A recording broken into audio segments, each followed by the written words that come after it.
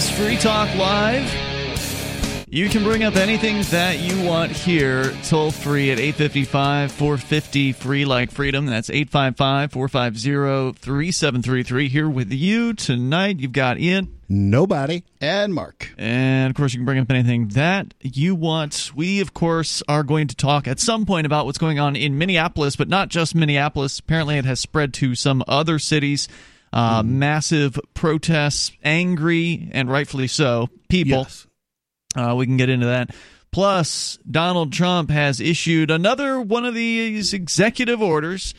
This time, it amazingly is not COVID-related. This is about an attack against social media, apparently, and we can discuss that as well. Now, of course, your calls and thoughts are welcome. That's where we're going to start here tonight with Dave on the line, and this is Dave Ridley from RidleyReport.com, calling from New Hampshire. Go ahead, Dave.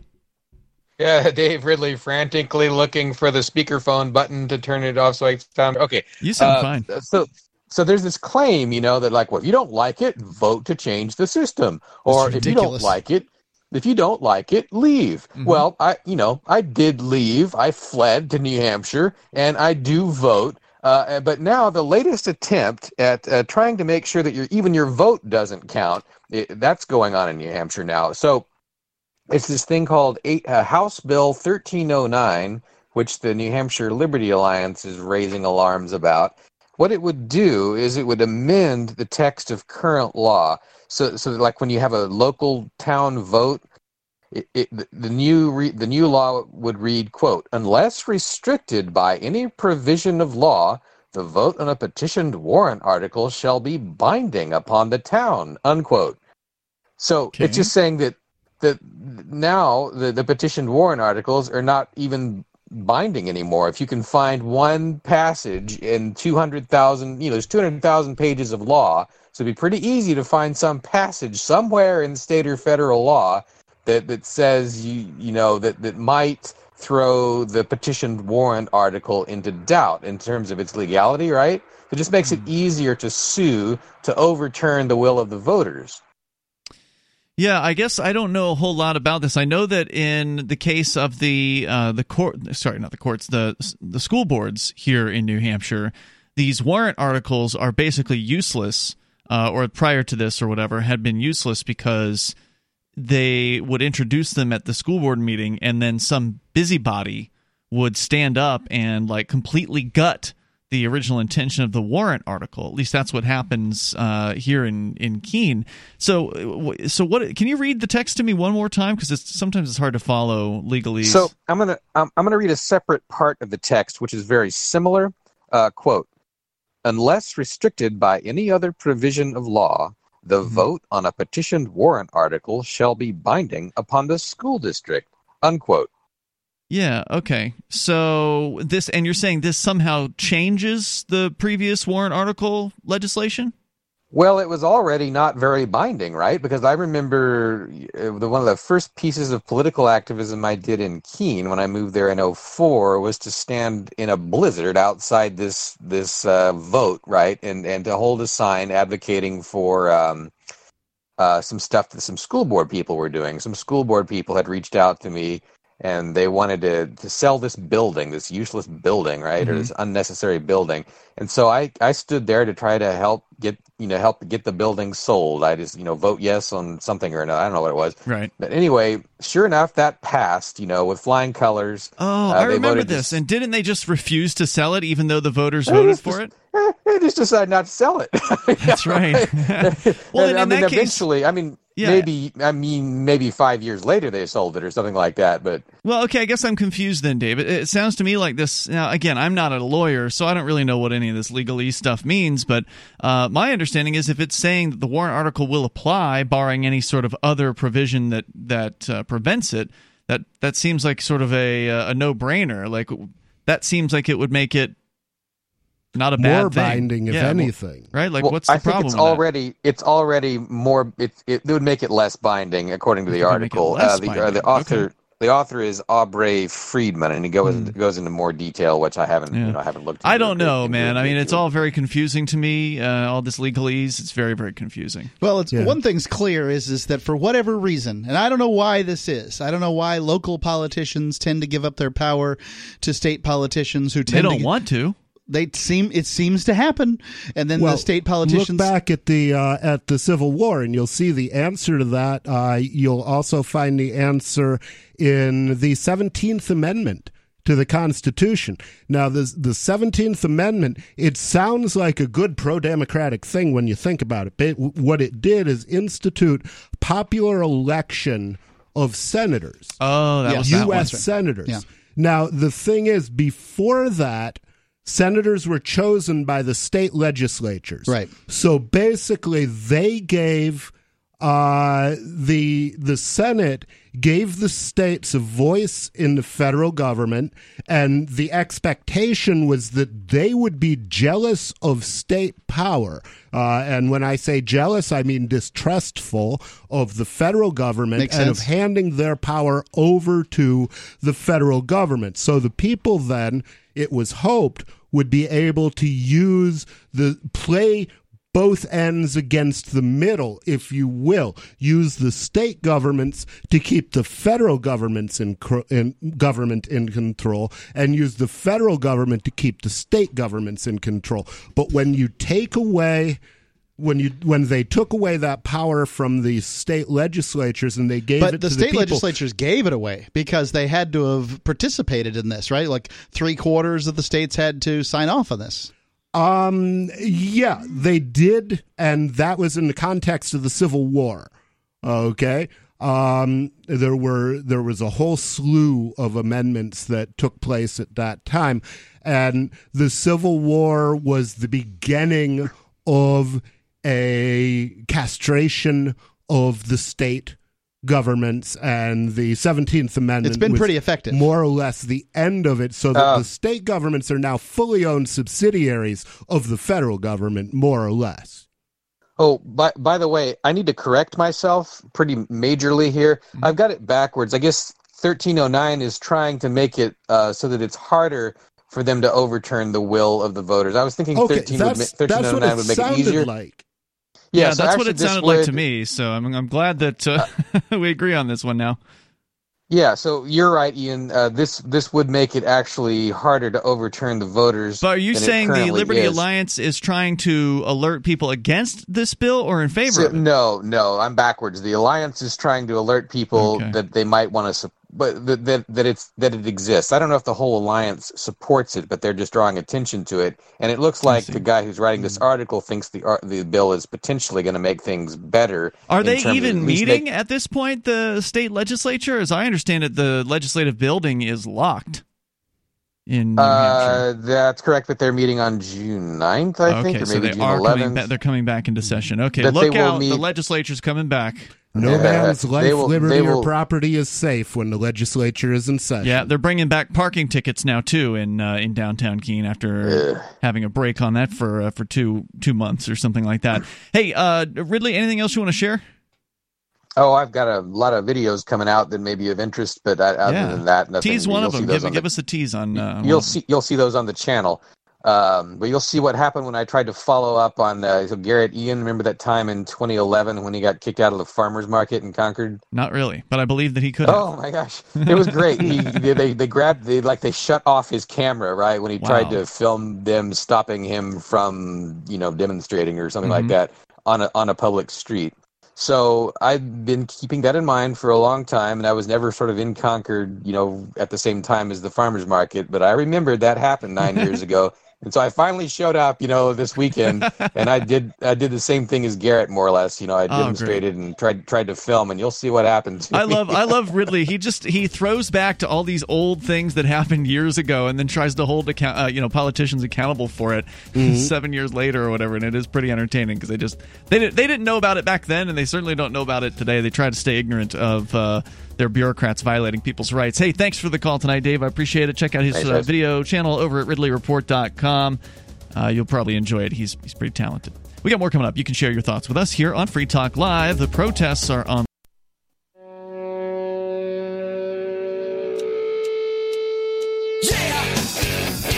Yep, it's Free Talk Live. You bring up whatever you want here. The toll-free number is 855-450-FREE like freedom. That's 855-450-3733. Trump's executive order making headlines today to supposedly target Twitter and get them back somehow for labeling a couple of his tweets recently with an alleged fact check. By the way, with you in the studio here tonight, it's Ian. Nobody. And Mark. And want to make sure you know about Divvy. The next generation wallet is coming from Divvy. In just a few taps, you'll be able to spend, earn, store, and exchange digital money in seconds. Divvy says you'll be able to send money around the globe in only a swipe and instantly exchange between Divvy, Bitcoin, and fiat currencies like the dollar in the mobile app and then withdraw directly to your bank account. There's no need to wait, though, as Divvy already offers the first one-tap solution for earning passive income with their multi-tiered masternodes, allowing anyone to earn by supporting the Divvy network. When the new Divvy wallet launches, because of their relationship with Western Union, Divvy will be in 200 countries, including the United States. You can learn more at DivvyProject.org, D-I-V-I, DivvyProject.org. As we go to more of your calls and thoughts, also on Discord. We got some good sounding callers here so far tonight. Gene, the Christian anarchist, you're on Free Talk Live with Ian, Nobody, and Mark. Hey, I wanted to call up and notify everybody of some shenanigans, I think, that's going on with the COVID-19 testing, as if we didn't already suspect it. All right. Yeah, as if we didn't already suspect it. But, you know, we've, for those that don't know, we have a medical clinic. We've had about 20 positives now on COVID-19. But the funny thing is, we follow up the positive, the COVID patients that want to. I mean, they don't have to, but if they want to, after they recovered, they can do the antibody test. So we follow them up with the antibody test. It's a funny thing. Reveals whether or not they have antibodies, meaning that if they do, they would be immune from the COVID-19 strain in the future. Either or supposedly they'd have it. Gotcha. And they could donate their plasma or whatever. But the funny thing is, we've had, I think, about 16 patients who have agreed to do the antibody test, and only one of them's come up positive. So how is it possible that of 16 patients, only one's coming up with antibodies, unless the other 15 patients never had COVID to begin with? So how did they get test positive, I guess is my question. Which test? The first one. Antibody? The first test. Having it. Because they come in with symptoms and then we do the swab, send it into the lab, and then the lab comes back with a result. Is this the same test that found out that the tsetse fly and the mango were positive? I don't know about that. Okay. I think it's... I thought it was a papaya. I think it's a papaya, yeah. Yeah, I would look up COVID-19 papaya or COVID-19 mango, because there have been reports that tropical fruit has been reported, has been testing positive for this disease, although I suspect that if you ran an antibody test on that tropical fruit, you would find that it, too, had never had COVID-19. Mm-hmm. Yeah, so I'm suspicious of all of these things, and plus the fact that a lot of these hospitals are getting paid huge sums of money. There was a guy yesterday protesting. There was some coverage of the protests in Los Angeles, and one of the guys in Los Angeles is an emergency room, either a doctor or a technician, and he was on the streets with a sign talking about COVID-19, and he was saying that most of the people, that a lot of the people are being tested, reported as positive, when in reality they weren't positive, because he says the hospitals are getting huge sums of money for COVID-19 patients. Yep. And right now, the hospitals are hurting. Half the hospitals are empty, so they're hurting for take money. What they can get. So, which they're going to take what they can get. I mean, when you think about it, and this is one of the things that bothers me the most, the hospitals are empty, the hospitals are laying people off, and when you think about it, if there was an epidemic going on, if there was mass death, mass trauma going on from an epidemic, they would need people working outside their specialty to care for the dead and the dying, right? They would need every medical person they could get on deck. But that's not happening. And that's not happening. They're dancing in the aisles in the hospital because they got nothing to do, which means and it's a funny thing. Full of dead people or dying people. And it's a funny thing. I realized when I read some of these news stories that I had lived through a very deadly pandemic in 1969 during Woodstock, and I didn't even know it. 1 million people dead, and I didn't know it either, but I was born in 68. Well, a lot of the people who were of age don't remember 1968, 1969. But the thing is, we didn't miss a beat in 69. And nobody shut anything down. The businesses kept going. Woodstock kept going. There wasn't a thing that changed in 1969 due to a pandemic that killed, 100 times more people than what this COVID is claiming credit for? Do you think that the fear kind of mentality that we see so commonplace these days would have even played with people back in the day, back in the late 60s? Would that have even, caught on in any way, what they're doing? There's no way they could have pulled this off in the 60s. The people are so much more sheepish now than they were back then. It's absurd. Do you think that's just because the government has been doing the indoctrination camps, the day prisons, schools? It's got to be due to that and the public fool system. I don't call it the public school system. I call it the public fool system. Well, the communication's significantly faster now, too. Mm-hmm. But that doesn't necessarily... I mean, that's a good thing, right? Like, it's a good thing that communication is faster, but it also means that bad ideas can propagate too. What's a bad thing is that 6 corporations now control all broadcasting in the United States. And of course, the reason for that is because they control all of the licenses. Well, it's not true all broadcasting. I mean, there's still some independent radio stations out there. Well, let's say nearly all broadcasting. It's a good chunk, especially on the television percentage, side. Especially in the major markets. Yeah. Okay, and that's where opinion makes a big difference. So they are driving opinion, and I'll come back to this when we talk about the Trump story. Thank you, Gene, the Christian anarchist. Appreciate hearing from you there. Sounds like you're getting out of the car, and or getting into the car. If so, enjoy the ride. So you can join us here. The toll-free number is 855-450-FREE, like freedom. Coming up, we will be talking about the riots in Minneapolis and apparently beyond. We touched on it last night as well, and it's one of those stories that we can't ignore. Thank goodness for the last 2 months we couldn't ignore all the COVID stories. And while I don't relish the fact that there are riots in the streets, it's nice to have something different, something else to talk about. I don't relish the fact that some people are undeniably sick either, but yet we have to cover the truth. It's true, or at least what we perceive to be the truth. Again, the toll-free number here is 855-450-FREE if you want to weigh in and share your thoughts on any of these things. But first, from thehill.com, and there are a variety of different sources on this story. It's been all over the news today, and that is that Trump is in a fight and a spat with Twitter and other social media, signing an executive order today aimed at increasing the ability of government to regulate social media platforms.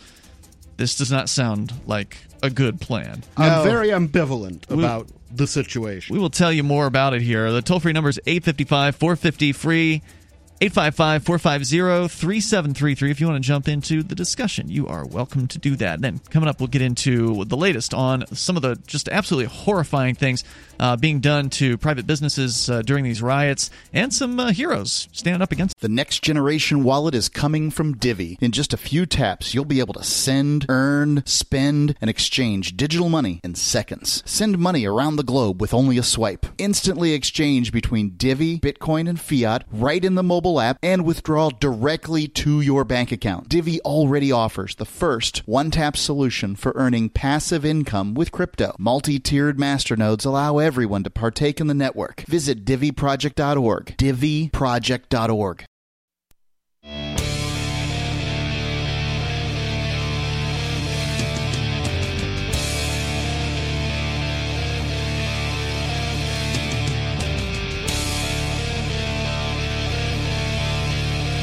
It's Free Talk Live. You can bring up anything that you want here. The toll-free number is 855-450-FREE, like freedom. Joining you in the studio, it's Ian. Nobody. And Mark. And also want to make sure to say thanks to Bitcoin.com. Great and longtime sponsor here on Free Talk Live. Great place to go to get started into the world of cryptocurrency. Now's a good time to go and learn about that, especially if you found yourself a little more time on your hands. Get on over to Bitcoin.com and start down the road towards learning about Bitcoin and Bitcoin Cash and other cryptocurrencies there at Bitcoin.com. It's a great place to go and do that. They also got an excellent news website at news.bitcoin.com that'll clue you into the latest Bitcoin-related headlines around the planet. It's news.bitcoin.com. As we continue here with the story from thehill.com, and then we'll get into the riots that are going on in Minneapolis. Some pretty ugly stuff out there. The executive order, however, signed today by Donald Trump is focused, according to thehill.com, on Section 230 of the Communications Decency Act, which was a 1996 law that gives platforms legal immunity for content posted by third-party users while also giving them cover to make good faith efforts to moderate their platforms. So, in short, what that means, as I understand it, and I'm not an attorney, but we've discussed this Section 230 in the past, the idea is if you're running a website, let's say electnobody.com, and electnobody, I believe, has comments that people can leave, if I recall correctly. I believe there is a comment section. Yes, there is a comment section, right, I believe. So you got a comment section on your website that anybody, in theory, can go and register a username for and just drop in whatever nasty comment that they want to, right? Or positive and supportive. But it's the internet, so it's probably going to be nasty. And they just drop in whatever they want, and then they leave. And then you're there. You've got a mess, an ugly comment that could be maybe libelous towards somebody. It could have some sort of information that may actually be allegedly breaking a law of some sort, right? Like there could be all kinds of things that a user might leave on your website. In the case of YouTube, uploading a video with some sort of prohibited content, something that YouTube doesn't allow, or a copyright violation, or something else that, whatever other laws would consider to be illegal. YouTube is not, and electnobody.com is not liable under this Section 230 exemption, basically, for the content that your users post to the website. That's the whole idea behind it. And, you shouldn't have to have a law to make that clear, right? Like, if you didn't say it, you shouldn't be liable for it. It seems to me pretty clear, but that's what Section 230 lays out. Well, let me give you a counterexample to that theory, which is consider a newspaper. Okay, a newspaper is liable for some, but not all, of the things that it posts. For example, I don't believe that a newspaper would necessarily be liable for the content of a letter to the editor. Sure. That contained, for example, defamatory information, but a staff editorial, or a straight news story, right? They might be liable. So there's that's a key difference here, right? The difference between what your users, who are not employees or contractors or whatever of the website, what your users post shall not be infringing upon the liability of the website, meaning it will not cause liability to the website for whatever that content is. But whereas that's if they are your employee, only considered true if you're not moderating, okay, or if you're not moderating too much. And the thing is, you're still liable for what for your comments, of course, comments that come under the heading of the website, and also if you moderate too much, then you're the creator. The argument can be that just as a man pruning a bonsai tree is responsible for the final shape of it because he pruned it, it could well be that if you do a lot of bonsai on your comment section, that you would become liable for what was said there because, hey, you took out a whole bunch of non-infringing content, but you left this very obvious case of liable, for example. Yeah, that sounds fair to There's me. an interesting argument there. I mean, are you saying that that's how things have been up until this point, your understanding legally? I'm saying that's my understanding of it, and that's one of the reasons that social media platforms have been loath to either involve their own voice or to do too much mediation, but that's changed with the advent of fact checkers who are mostly, it seems, government mouthpieces who are brought in by the various and maybe not even the open government, but deep state mouthpieces. Mouthpieces for basically the intelligence community, for the people running the media, which may not be the open government. Those things may not be under control, for example, of Donald Trump at the moment. They're more likely under the control of faceless bureaucrats who run the intelligence agencies. Let me tell you more about this story. Trump, joined by Attorney General William Barr, addressed reporters in the Oval Office this afternoon before signing the executive order. Quote, "We're here today to defend free speech from one of the greatest dangers it has faced in American history, frankly, and you know what's going on as well as anybody. It's not good," Trump told reporters. The president accused social media companies of having, quote, "unchecked power to censure, restrict, edit, shape, hide, and alter virtually any form of communication between like a bonsai tree between private citizens or large public audiences." He also said that if he were able to shut Twitter down, he would. Trump's order directs... now, I've got to say, the one thing that scared me the most about Donald Trump when he got elected is his combative view towards the press. Now, since he's been in office, I've got to say, the press is not... it has some level of responsibility here. This whole relationship has gotten toxic, and many people in the press have just kind of turned into, Trump hunting paladins, and they're going to, they're going to keep on it until forever. I find it somewhat entertaining how I find it somewhat entertaining, but I also find it concerning. And yes, it sounds like Mark's with me on that. And here's an example.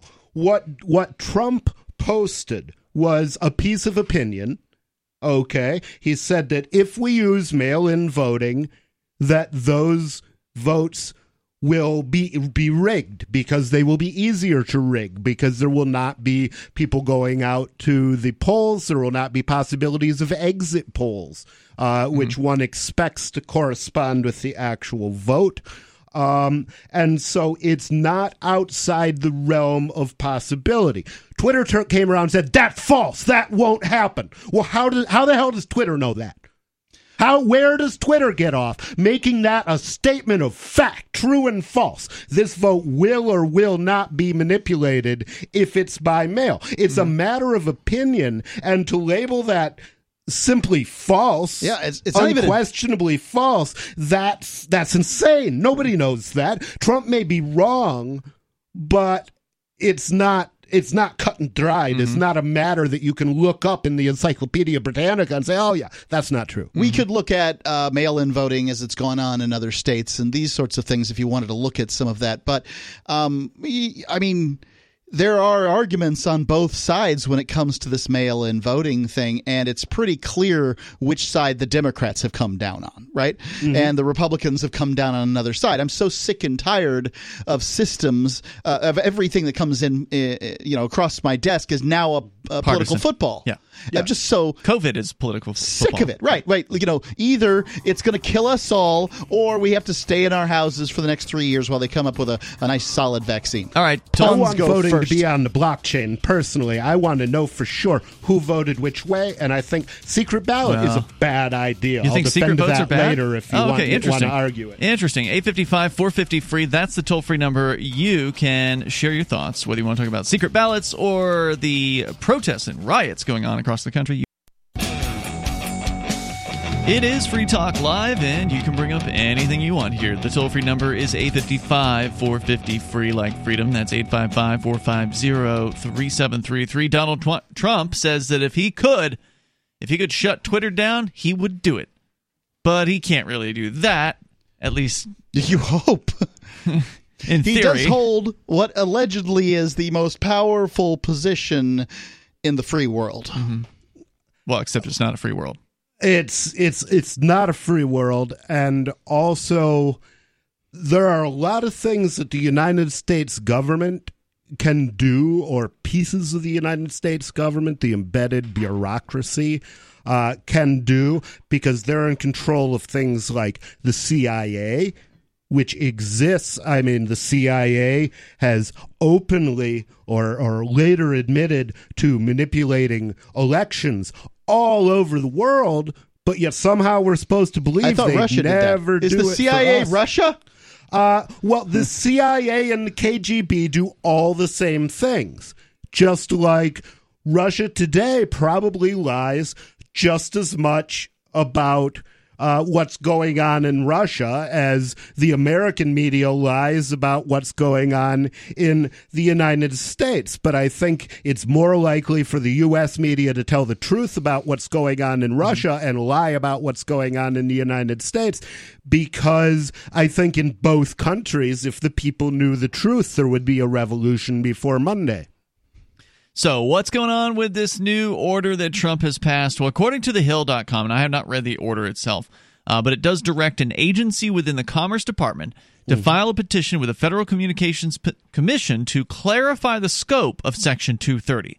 A proposition. So they're asking the existing bureaucracy to reinterpret, to take another look, take another crack at your interpretation. Because remember, when it comes to government's so-called lawmaking process, and there's all these checks and balances, well, the reality is it's just opinion, right? Law is just an opinion backed by a gun. That's what Mark Stevens has called it, and I think it's relatively succinct and sharp. They call definition. The Supreme Court issues opinions, even the ones that the ones that most of them agree with are majority opinions. Correct. And some of them have been overturned with different opinions by different Supreme Courts. More evidence that they are, in fact, opinions. Indeed. Yeah. And a perfect example of that, and one of the most egregious episodes of American history is shown in what happened during the New Deal, where as FDR brought his New Deal programs in, they were struck down one by one by the Supreme Court. The Supreme Court said, you can't do that, you can't do that, you can't do that. Well, what FDR did, clever man that he was, is he looked at the Constitution and realized that the composition of the Supreme Court is not fixed by the Constitution. And so he said, added people to I'll it. tell you what I'm going to do. I'm going to add a whole bunch of young people to the Supreme Court to help you guys out. And he proposed adding 6 people, which would have made it 15 instead of 9. Well, what happened after he announced that he was strongly considering that is, nobody wants their power diluted. Yep. So the Supreme Court got right in line and started ratifying, rubber stamping everything he said. And this included things like egregious cases like Wickard versus Filburn, in which it was determined that a man growing wheat on his own land to feed to his own animals was engaged thereby interstate commerce and subject to regulation by the federal government. This being despite the fact that his actions were non-commercial. He wasn't looking to sell the wheat. He was looking to feed it to his own animals, and it was intrastate in scope. Yep. The animals lived on the same land and in the same state as the farm. Yeah, now there is a constitutional amendment I could get behind, fixing the size of the Supreme Court. 9 seems fine to me. I mean, if that's the number we want to go with, I don't really care what goes on. I would prefer not to add anything because because neither side will be able to agree on it. If you just keep it fixed at 9, then that's fine. But the president shouldn't have that power to stack the deck like that. Yeah, I mean, you could pass a thing saying we'll add 2 in a decade or something, because then you don't know who's going to be in control of the federal government in a decade. So it's more neutral that way. I presume that the Supreme Court building's outfitted for 9 justices, since that's how many we have at this point. I doubt there's a lot of open space, so I just presume 9. I wouldn't want to shrink the number. Adding would be a good idea. Yeah. I don't see any reason to do it. There's no reason. I mean, they've managed to find 9 shills to sit in as justice. Why can't they find 15 shills? They've got trillions of dollars, and they can't find 15 people who are willing to both wear a dress and be bought? That seems unlikely. Surely they could. Trump's order, again, is going to ask the Commerce Department to file a petition with the FCC to clarify the scope of Section 230, which is a proposition that has already drawn rebukes from 2 Democratic members of the 5-person commission. Another section of the order would encourage federal agencies to review their spending on social media advertising. Trump and Barr indicated that legislation on Section 230 could be incoming. Barr didn't provide further details, while Trump suggested they could just, quote, remove or totally change Section 230. Again, for those just tuning in, Section 230 of the Communications Decency Act is the one that ostensibly gives platforms online legal immunity for content posted by their users, by third parties, not the platform itself. Fundamentally, Trump cannot rewrite the section without Congress's help, of course. Any efforts by agencies like the FCC to make determinations about how the law is applied would almost definitely be challenged and ultimately become a matter for a judge to decide. But unfortunately, that's the reality of executive orders, at least that we've seen. Even though they're not laws, if a executive like Trump or a governor of a state writes out some order, puts his signature on it, and all of a sudden all the executive branch starts acting like this is the law, well, the only way that you can challenge that is if you get arrested by them or targeted by this particular order. So therefore, they've got you under their thumb. Now, maybe you've got access to money to buy an attorney if they didn't freeze your bank accounts and, crack down on you in that way. Presuming they didn't kill you while arresting you. Right, like squeezing the life out of your neck. So, presuming you can do all that and, bring it to an attorney and the attorney takes the case and you pay the attorney, then you can go to court and maybe you'll have a chance of convincing the robed men and women at some level, because you'll probably have to go higher and higher and fight this continually and spend God knows how much money on the whole process. Then if it all works out in your favor after you've spent, $100,000 or whatever the attorney's fees would be to go up to the U.S. Supreme Court, then maybe the men and women in those robes would say, you know what, that executive was wrong for making this order. Order overturned. There goes 5 years of your life spent in courts fighting over this. And quite possibly in prison, because remember, you don't appeal until after you've been convicted and sentenced. Right, tens of thousands, if not hundreds of thousands of your dollars, because when the government fights a case, they spend your money. When you fight a case, you spend your money. Yeah, they've got a very simple rule. It's very clear, okay? First off, if you screw up, you got to pay. Okay. Second off, if the cops screw up, you gotta pay. If the judiciary screws up, you gotta pay. If the prosecutor screws up, you gotta pay. And if the Supreme Court screws up, you gotta pay. No matter who screws up, it is the serf, the slave to the system, who must finance it. Well, they say it's that we are the government, and that is true when we have to pay for things. Like, we are the government because the government comes to us for the money, but that's it. It's not like you've got a choice as to whether or not to pay. Nietzsche's response to that was, government is the coldest of cold monsters. Coldly it lies, and this lie drops from its lips, that I, the government, am the people. Everything that government says is a lie, and everything that government has been stolen. That's Nietzsche. Good one. Nietzsche was right. I like the statement, but nothing can lie all the time. It must embed the lies in truth, right? Well, those are the more effective ones. Those are the only ones that work. It must be certainly circumspect about the lies that it tells. It has to be careful to confine its lies to things not easily verified, which brings us back to why I said I oppose secret ballot voting.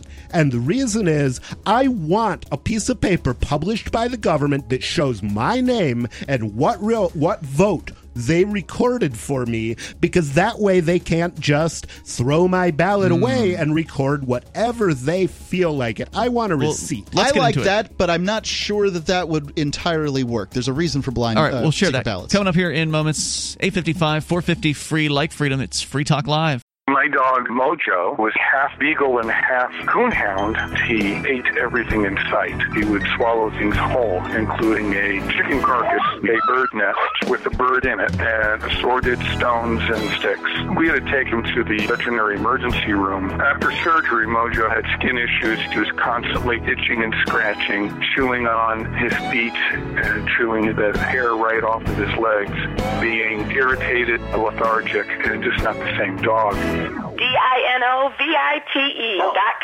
When we put him on the Dinovite, he took right to it. All of these symptoms disappeared. Dinovite is nutrition. If you want the dog to be healthy, you got to feed it something healthy. Something that he actually likes to eat. You need to put him on Dinovite. Dinovite for life. If you love your dog, you don't just want him healthy, you want him to be happy.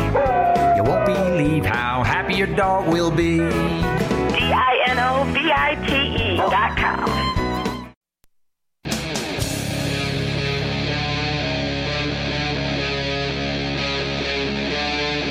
Free Talk Live. It's Free Talk Live. You can bring up anything you want here. The toll-free number is 855-450-FREE, like freedom. That's 855-450-3733. Are we going to see a significant change or perhaps gutting to Section 230 of the Communications Decency Act? What does that mean? Well, it's the part of the 1996 law that ostensibly made it so that website operators don't have to be held or cannot be held legally liable for the statements made by their website users in a comment section or a forum or, YouTube or some other kind of site where content is sourced from the user community. We can talk more about that, but we're actually going into a discussion about, of all things, the secret ballot. With you in the studio tonight, it's Ian. Nobody. And Mark. Now, Nobody, you are going to be on a ballot likely coming up this fall as you're going to be running for the governor's gubernatorial election here in New Hampshire up against the incumbent in the Republican election, up against Sununu, this tyrant who actually is referred to as His Excellency in the governor's emergency orders. Excellent. What are you running as, a liar, a thief, or a wishful thinker? I'm lying as a better gangster, or I'm running as a better gangster. Okay, and I'll tell you what: if any other gang brought me in as a gangster consultant, how wanting to know how they could be a better gangster, and I looked at their record and I saw that their record was what the U.S. government or the New Hampshire state government was doing, my response would be, first off, you guys are stacking too many bodies and you're going to piss people off. You cannot go around stacking bodies and expect to get away with it for a long time, because you start killing off people's loved ones and they don't care about civility anymore, and they should not. Well, the New Hampshire the New Hampshire gang is definitely not stacking nearly as many bodies as some of the other ones out there. I mean, there's some pretty horrific stories that come in some other places. In fact, Minneapolis is the most recent one, and we can talk more about what's going on there. They're not killing anybody or as many people. Okay, but people are definitely dying in New Hampshire. People are definitely getting brutalized in New Hampshire. And lost in the Minneapolis story has been this kid who got dragged from his dragged from his car by his dreadlocks. This was in Albany, New York, correct? No, this was in New Hampshire. As I understand, it was a New Hampshire man who went to Albany, New York. Did I get that backwards? Did I get that backwards? Maybe he was an Albany man who came to New Hampshire. I think we'd better find out, because I thought it was New Hampshire State Police that did this, and I was planning on making it a topic at my press conference. Yeah, I need to know who was where at what time, because I have to decide whether I'm rooting for the police or not on this one. Yeah. I'm not rooting for the police either way. He is from Albany. Oh yeah, he's from Albany. Okay, so but it happened in New Hampshire. Yep, it sure did. He was accused of driving a stolen car. His car was not stolen. Mm-hmm. Okay, they simply got it wrong. They broke his window. Wow. They dragged him from the car by his dreadlocks. Okay, this is not acceptable behavior. It is right here in New Hampshire. Sure, and we need to get out in the street and we need to start Start doing something about these things, because we cannot have this kind of brutality going on in New Hampshire. It's unacceptable. But certainly, and the other thing is, even when they don't kill, stacking bodies includes, to me, doing permanent irreparable harm to people, and they have done permanent irreparable harm to me by throwing me in prison. They have done permanent irreparable harm to many innocents by throwing them in prison, by taking their freedom, by taking their opportunities away from them, by taking their businesses away from them, and this is absolutely unacceptable. And you think that moving to a non-secret or public ballot would actually be of assistance. Now, let me see if I understood what you said earlier. You said that you support not using a secret ballot. You are against a secret ballot because you want to be able to verify publicly that you have indeed voted and the way in which you did vote. Yeah, and I won't say I haven't cast any votes that I'm ashamed of. I voted for Bill Clinton in 1992, and I am, in retrospect, ashamed of that. I think that my motives were good. I thought he was going to do good things, but the effects of my actions were bad. More people went to prison. I thought he might even legalize weed since he had smoked himself. Right. I remember thinking that back then. Yeah, those were good old days. Here we are 30 years later or whatever. 25 years. Weed's getting pretty legal. Well, now, okay, so Mark, I'm just going to predict here. You're going to object to his opposition to the secret ballot because the traditional reason for secret ballots is so people can't intimidate you. Yeah, right? I mean, think about it for a second. Likely Trump is in place right now because of the secret ballot. I mean, how many husbands out there voted for Trump but told their wife they voted for Clinton? There's quite a few of them. Because their wife can't go check and see. Right. Everybody goes into the little thing by themselves. In the last case, I went to vote. I took my son, and we filled it out together. It's probably a better civics lesson than it is a statistical likelihood my vote was meaningful. So, pick whatever you want, son. But we had a conversation about whether we should vote for the Republican or the Democrat or the Libertarian. Now, clearly he did not get the most unbiased opinion. So he decided to vote Libertarian in the, I think it was the gubernatorial election that was recently. I don't know, here in New Hampshire. But now every 2 years. Mark. Now I'm a resident of Saipan. I don't have to worry about you people and all your nonsense voting. Okay, you're residents of where? The CNMI, the Commonwealth of the Northern Mariana Islands. Oh, okay. So you're still officially a resident, even though you're not there? Got my driver's license. Okay, right? Interesting. I went down to Florida afterwards. I wasn't a resident of there. True. Nobody, what is it that you have to say to respond to that objection? That's where the most common reason to have a secret ballot is that you can't be intimidated to vote in a certain way. It is not an unreasonable objection. There are people, employers, husbands, wives, who might intimidate you, say, I'm going to fire you if you don't vote the right way. But let's keep our eye on the ball. What is a vote? A vote is there to impose your will on your neighbor, okay? And I say that in my case, I encourage people to vote for me because I hope their will is not to impose on their neighbor, but yet, that's what a vote is. And if you're going to do that, if you're going to say, I'm going to have my opinions backed by a gun, then you should be willing to stand up and loudly and proudly explain why you thought that was a good idea.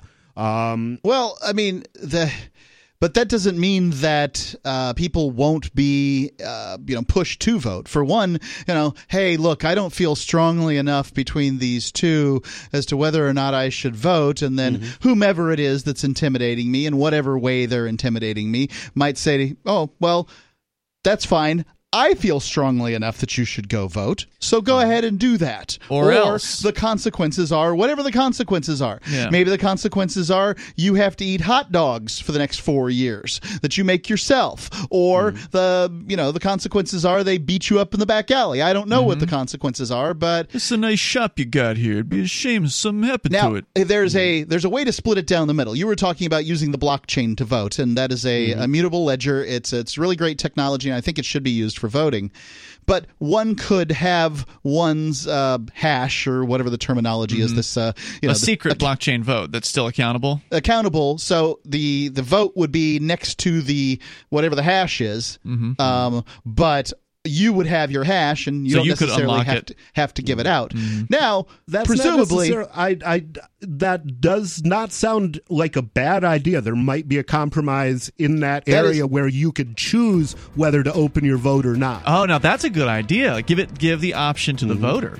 Exactly. Yeah. Basically, if you publish your key, your public key, okay, then that would perhaps be enough to decrypt your vote without casting a vote on your behalf. Of course, I don't know if that solves the intimidation issue. Yeah, I have one more thing to say about that. 855-450-FREE is the toll-free number. You can join us here. This is Free Talk Live.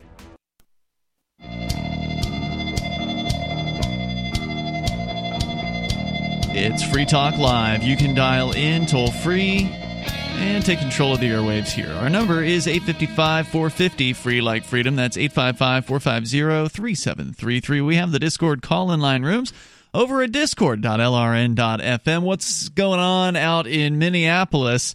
There's some pretty awful news from these protests that turned into riots, turned into looting, and lost sight of what the original point of all of it was supposed to be. We can tell you more about it, but we've ended up talking actually about the secret ballot. Is it something that we'd be better off without? That's what nobody is here arguing tonight, our co-host. And then, Mark, you're taking the side that the secret ballot is a valuable thing to have. And I'm leaning towards that side myself, but I'm open to persuasion on this. We're going to continue with that discussion, but also I want to make sure that you know about Intercoin. You know what? Intercoin has actually been working on helping voting. It's one of the things you can do with Intercoin. They've been helping democratize power to the people in their local communities. Cryptography enables people to hold secure and private elections about any matter of community governance and could even be used for securely tallying and reporting results for national elections. Intercoin has also pioneered provably random polling that is unaffected by poor voter turnout or spoiler effects. It can be used to continuously adjust levers of monetary policy, such as how much UBI to issue the next day. Intercoin is attempting to regain some of our freedoms that are threatened on the internet and in meat space, and we think that's important here on Free Talk Live. So important that Free Talk Live accepted $40,000 worth of Intercoin tokens from Intercoin Incorporated for advertising. If you think freedom is important too, check out Intercoin at intercoin.org. You can invest in this project and potentially make big gains, or just be involved and perhaps shape its future. That's intercoin.org. And I suspect that with Intercoin, you'd be able to set up your voting in different ways. And we were just talking about a possible middle ground where maybe the voter could decide, flip a switch. Do they want to publish the results, what they decided to vote or not? Would that be a benefit? Well, so science fiction often precludes predicts the future, right? I remember reading a comic back in the 80s. I believe it was called Anarchy Comics, and it suggested that we would all have a communication device that we carried around with us on our wrist, of course. They were right. I do have a communication device on my wrist, but I actually use the one that I carry around in my pocket much more. Sure. And that this device would give us the ability to sort of participate in government and vote on everything. Now, that doesn't really happen, but it wouldn't take much to create an app that uses the blockchain. I suspect the boys over there at Intercoin already have something rolled out that will exactly work for everybody in the United States to get suffrage and be able to vote on every issue every time. And what I proposed to nobody was essentially that we, have a Swiss bank account number. We call it a hash in the crypto world, I think. Ian, you could tell me if I'm wrong on that terminology. A hash is a way to mathematically prove that certain data is what you think it is. Basically. That I'm wrong. What do you call the account number for, it's an address. A public key? Yeah. The address is a hash, but what you send to is an address, which is derived through hashing from the public key, which in turn is derived through hashing from the private key. So I would vote through my public key and either publish the public key to say, hey, this is what I voted every issue, every time, because this is my gizmo, and it says what I am. And I have to vote with my fingerprint or retina or both, maybe a drop of saliva. Who knows what they come up with to make this stuff as foolproof as possible. I mean, I would hope that we could just get rid of the state and end voting. Sure. But given that we That's aren't not going what we're to do talking that about anytime here. soon. Yeah. Well, the other thing hold on. So I want to make sure that what's clear here is that. Okay, so one time I made a deal with my wife that we would exchange votes. That I would vote the way she wanted to vote from governor on up, and she would vote the way I wanted to vote from state senate on down. Mm-hmm. And that way we weren't voting against each other. I believe this is something that couples should be able to do. I don't know if it's legal or not, and if not, come get me. Yeah. Come and get me. And so we, made this exchange. Now, I did not, but I could have gone in and done whatever I wanted to do, and that's sort of the purpose of the secret ballot. Now, she could have done it too. I know we did this 2 times. One time we did it with absentee ballots, and we actually filled them out together. But the other time we went into the booths, and we just had to trust the other person that they did what they said they were going to do. Sure. Hopefully, if you're spending your life with somebody, you can trust them to do this, but maybe you can't. So let's say that I chose not to do that because I consider my vote sacrosanct, and I must vote my conscience or whatever nonsense I come up with.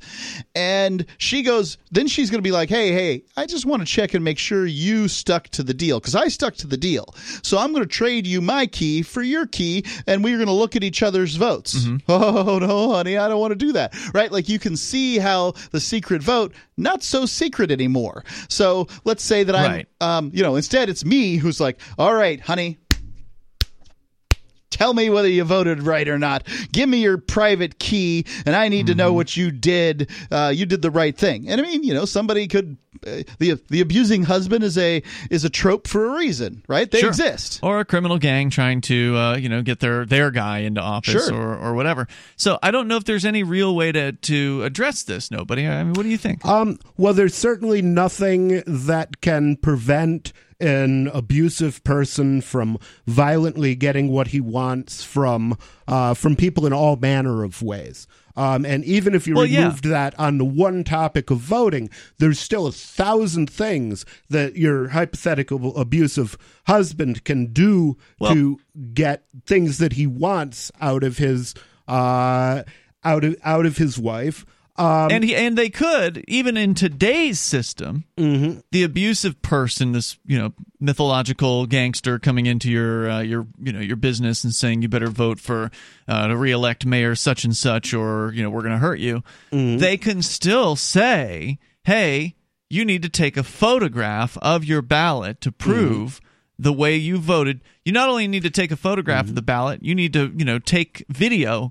Between the time when you finish the ballot, take a video of the ballot, and then watch, continue taking the video as you go and put the ballot into, the machine that reads the ballot. And they attempted to head off that possibility in New Hampshire by making it illegal to post pictures of your ballot. They did online, and all of us, I believe, posted pictures.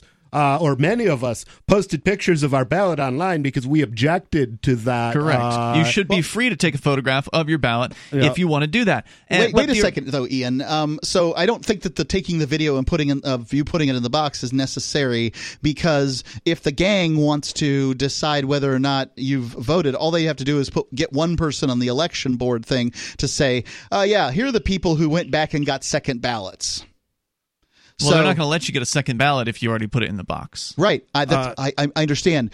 All they have to do is get a picture of your ballot. Like, click, that's it. Because if you filled out your ballot... But then they wouldn't know if you actually put it in there. I understand that, but they would know whether or not you went back for another. I see what you're saying. Everybody gets a marker, not a pencil, and, that's that. So that wouldn't give it to them completely, though. They would know that you had not cast a different vote.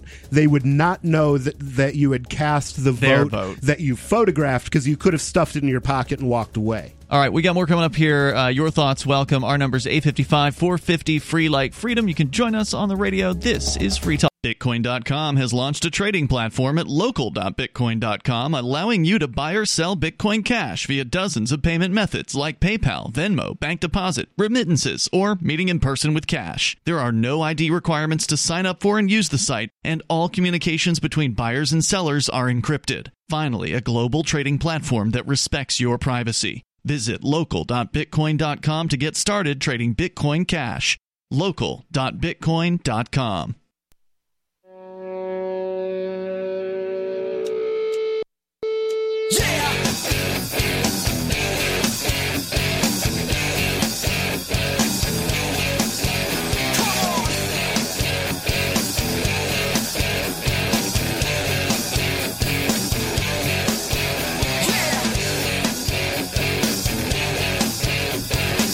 It's Free Talk Live. You can bring up what you want here. Toll-free number is 855-450, free like freedom. Joining you, it's Ian. The nobody formerly known as Rich Paul. And Mark. And we're going to go back to your phone calls and thoughts. Derek J. Freeman is on the line. You may know him from Derek J.'s Victimless Crime Spree, but more recently, he's the president of AnyPay. And we've been very excitedly telling you about some of the cool stuff that AnyPay is doing. There's always something new that those guys are working on over there. Actually, Ari and I went out to their home base of operations in Portsmouth, New Hampshire, a little earlier this week, and you were there too. And yes, nobody was there. That's right. And we, after just a miserable day on the beach on Memorial Day, we had a nice hour or so with Derek J. and Steven. Derek J. is on the line here tonight. What did you want to share with us? I love putting things on the record. I'm always recording videos, publishing them online, making blog posts. And so I would want all of my votes to be public. Now, I can already talk about what things were the way I voted or keep it a secret. But I did something new. Today, I left a true review.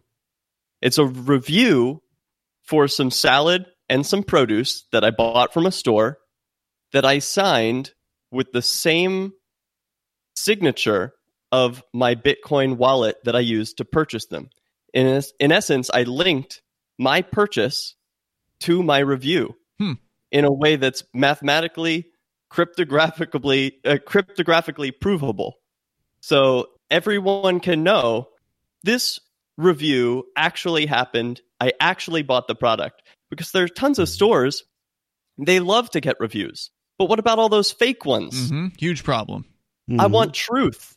I want authenticity. Yeah, I don't want the competition coming in, making up a bunch of claims that aren't true about something just because they can post some fake reviews. I really don't read reviews for this very reason. Because there's too much junk? I just don't know how much junk there is and what there isn't. And I find that it's bad enough that customers out there, some of them are nuts, right? Like, they're just absolutely crazy, and they're going to write things, or they have unreasonable expectations. The customer is not always right, or a whole variety of things. I mean, I remember sometimes they need to get kicked out of the store. Probably more than 10 years ago, I sold something on eBay. The guy gave me, some bad rating. I don't remember how they used to rate on eBay. Gave me a bad rating because something that I didn't mention wasn't included.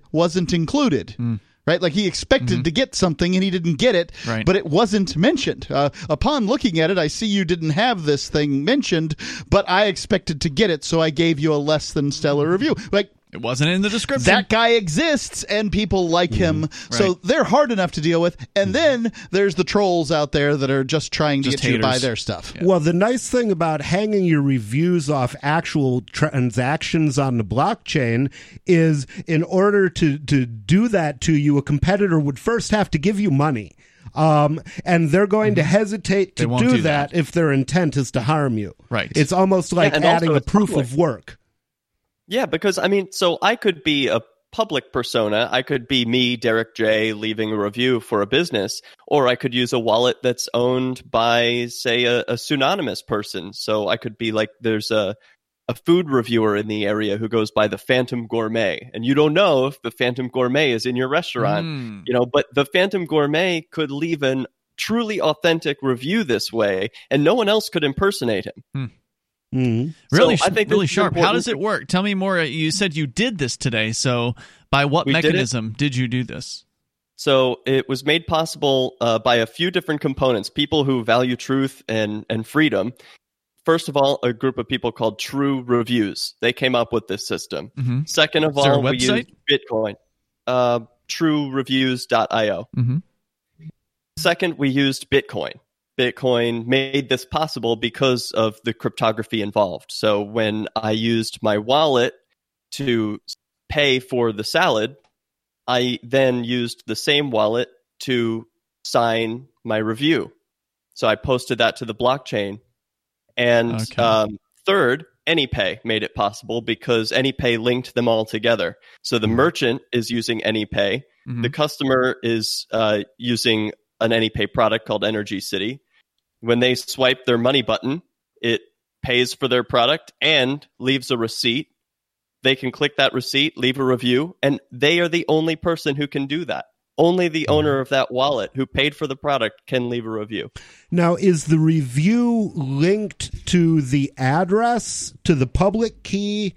And the reason I ask this is if the review is linked to the public key, then anybody who pays that wallet that you paid, by virtue of having an address attached to that, they're paying an address which is derived from the same public key, and hopefully they would be able to see that review because they're paying the same person. Is that how this works, or? I'm not sure I understand what you're saying.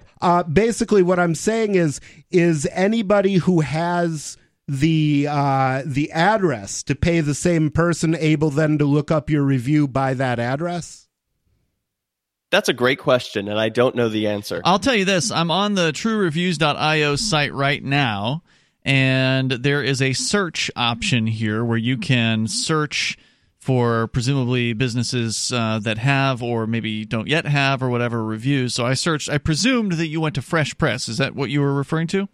Yes. Okay, so I've been to Fresh Press. That's why I knew which one it was, because we took a Bitcoin tour in Portsmouth, which is where Derek lives, and they've got several local businesses down there. And when you said it was Fresh Salads, I knew it had to be Fresh Press. So I typed in Fresh Press, Portsmouth, New Hampshire, and it came up. Only one review is on the site. It is, however, not from you, Derek J., but from Steven Zeiler, who is your partner there. Yes, I was speaking on behalf of Steven. So when I say I did it, yes, it was actually Steven. We were there together. So you're in the photograph, so you're in the review. You're just not the actual official reviewer of this. It says they're verified by AnyPay. It's got Steven Zeiler at moneybutton.com, which is Moneybutton is the method by which you paid Bitcoin. Now, you say Bitcoin, but just to be clear, it's Bitcoin SV only that allows this, right? This isn't something that you can do with Bitcoin Cash. Right, it wouldn't be possible because the data that we're actually storing in the blockchain, the text and the pictures and the rest, it requires a blockchain that can fit data. Okay, and it goes inside the blockchain. It's not held outside like segregated witnesses? That's correct. The signature is there. Amazing. Nice. And the signature and the text, or just the signature? The text and the signature. It all goes onto the chain. Okay. Very cool. And so this seems like a pretty new website. It is still in an alpha version, by the way. So for those unfamiliar, alpha is like a very, very early test operation. Usually you can't even use something in alpha as a member of the public. So this is pretty brand new. Thanks for breaking this news here tonight, Derek J. Freeman. Maybe we're going to see more of this in the future. Was there anything else you wanted to share? Well, yeah, you guys were talking about voting and whether or not people wanted to make it public. And this is a way that you could vote for something this technology of signing your vote and then having it be cryptographically provable to others is reality today. It's not just speculation. And as about the ratings on Twitter and Trump saying, oh, we don't want these ratings, he's going to shut them down, I say do more. We should have more ratings. It's the same as having a warning symbol or a warning label, like, oh, this product might contain nuts or something. Okay, so why not let as many people leave reviews or warnings or attach their name to a person's claim as possible, and let it all get sorted out. So if CNN says this is fake news, but then Next News Media says, no, this is authentic, I can say, okay, well, look, these two people disagree, and now I have a reputation that CNN lies and Next News Network tells the truth. Derek J. Freeman, thank you, as always, for staying on the cutting edge of some cool blockchain technology for us. And be sure you check out AnyPayInc.com and check out the AnyPay cash register as well, especially if you're in business, you want to start taking Bitcoin and other cryptos at your point of sale.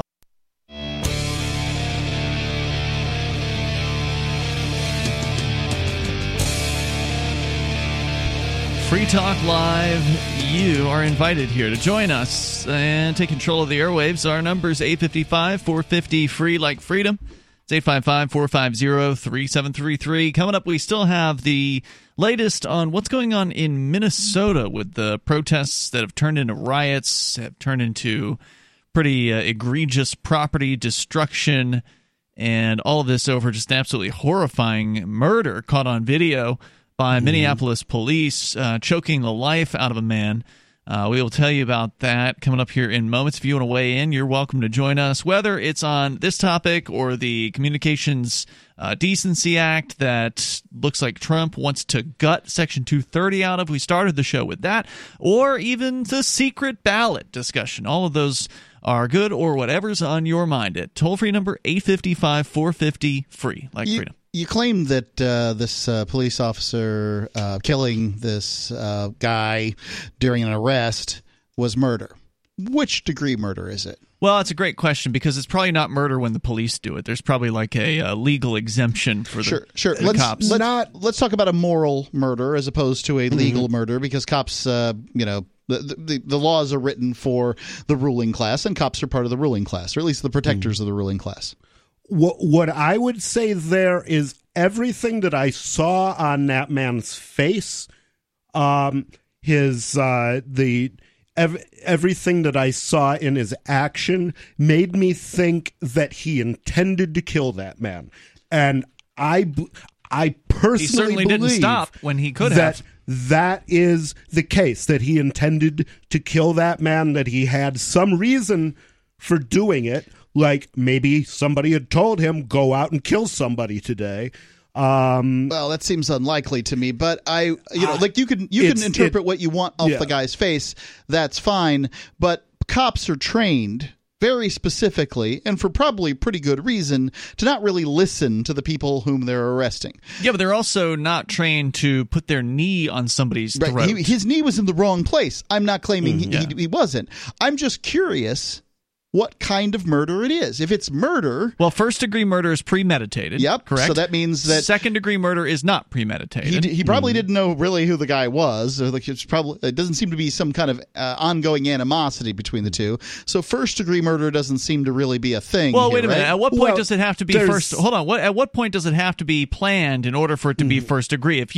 If this cop had never heard of this guy before, didn't wake up in the morning with the intention to go and commit murder against somebody today, but then decided in the, like right when he was pulling the guy over, you know what, I'm going to go ahead and ice this guy. That would be premeditated, right? Even though there's no evidence for it. Right. Well, there's no evidence for it, so likely it will not be premeditated. But there's also another kind of murder which is called felony murder. For example, if I'm engaged in the commission of a felony, to wit, selling marijuana, someone comes in, pulls a gun on me, threatens my life. I pull out a gun. I get him before he gets me. I kill him. Guess what? I'm considered to be guilty of felony murder because someone died while I was in commission of a felony. And I believe that's treated similarly to, if not the same as, premeditated murder. I would disagree with your assertion on that. I would say that somebody had to be murdered. in order, at the very least, some kind of illegal homicide. Here's an example of felony murder prosecutions that have really taken place. You're out committing a felony with your friend Joe.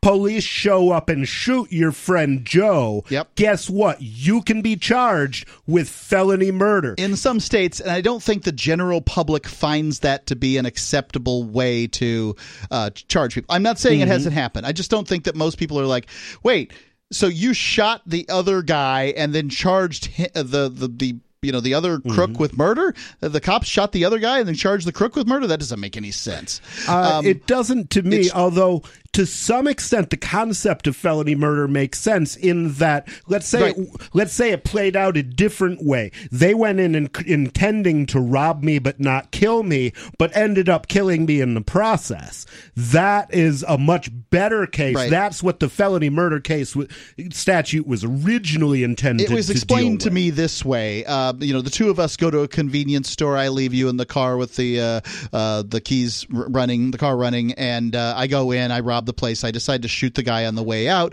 You take me in the car, we split the money, and you're a murderer. Even though you didn't know anything about it. Or he didn't know anything. I mean, you probably heard the bang. The big question there, as I understand it, is going to be, was I aware of the robbery? Because if I was aware of the robbery, I'm liable for the murder.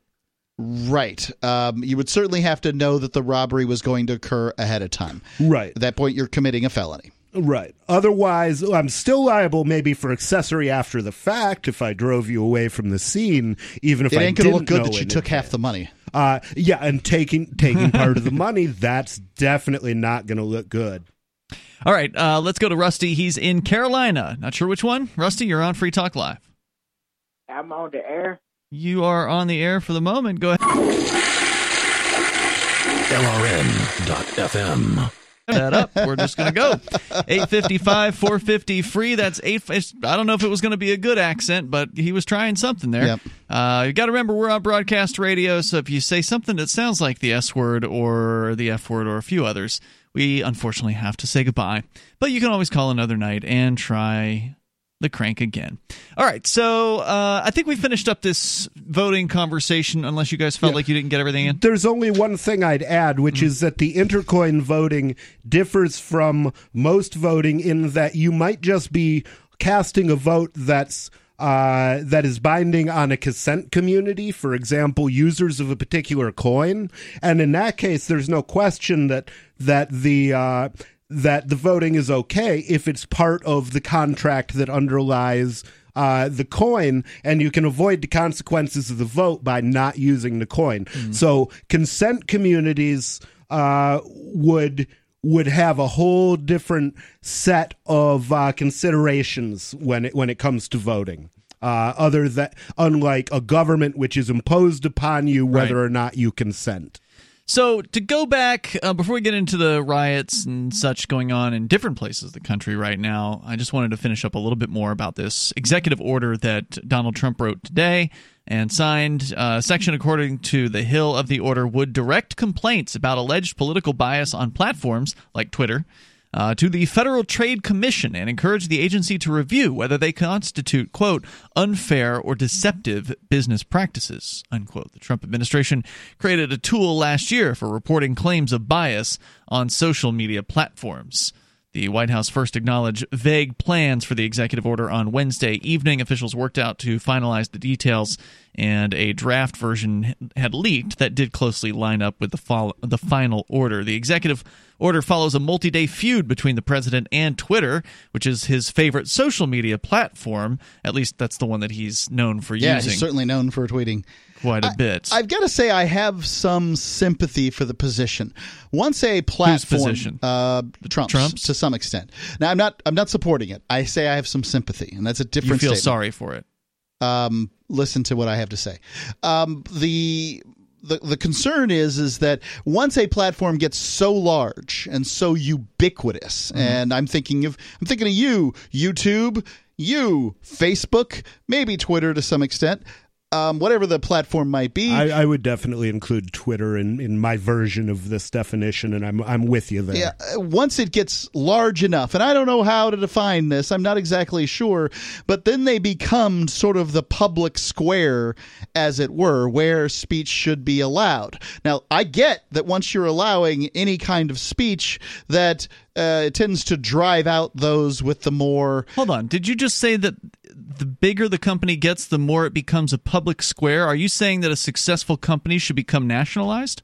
I'm not claiming that it should become nationalized. I'm claiming that the rules get a little different. Why? When they choose to only allow one group of people to speak, then it looks like that's the majority opinion in society as a whole. And it isn't necessarily the case. This just seems like jealousy to me. Tumblr... This seems like jealousy. It may very well be. I have no idea. It's not your I don't website. see it as jealousy at all. Well, it's not your website. Okay, so other people ran a website in a way that you wouldn't have run the website. That's correct. And you're mad because they're able to sculpt their website to look the way they want it to. Well, that's what you're supposed to be able to do with your website, whether or not you're successful or whether you're brand new or you're unsuccessful. See, the danger there, from my point of view, and like I say, I'm ambivalent on this.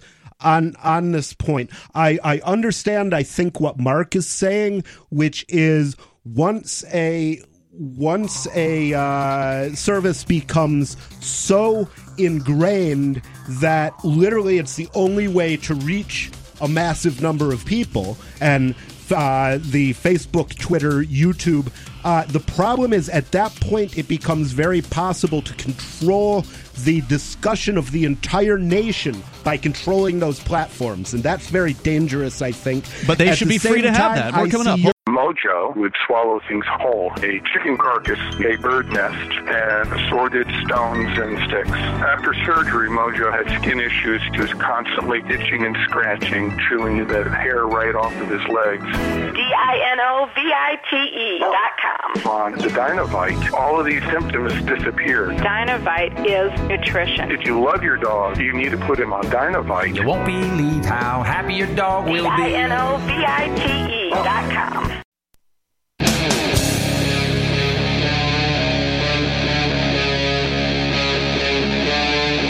Free Talk Live. This is Free Talk Live, launching into the third hour of the program. As always, you're invited if you want to join us here. The toll-free number is 855-450, free like freedom. That's 855-450-3733. And we've got the Discord call-in line rooms over at discord.lrn.fm. We can get to those calls, your calls, and thoughts about whatever you want coming up. What's happening with the riots that originally were protests and then became pretty destructive over the last, 48 hours that essentially they've been going on in Minneapolis, apparently have spread to other cities. We can talk about that, and of course you can bring up whatever you want to discuss. Also, we've been discussing the Section 230 of the Communications Decency Act. That doesn't sound particularly interesting, right?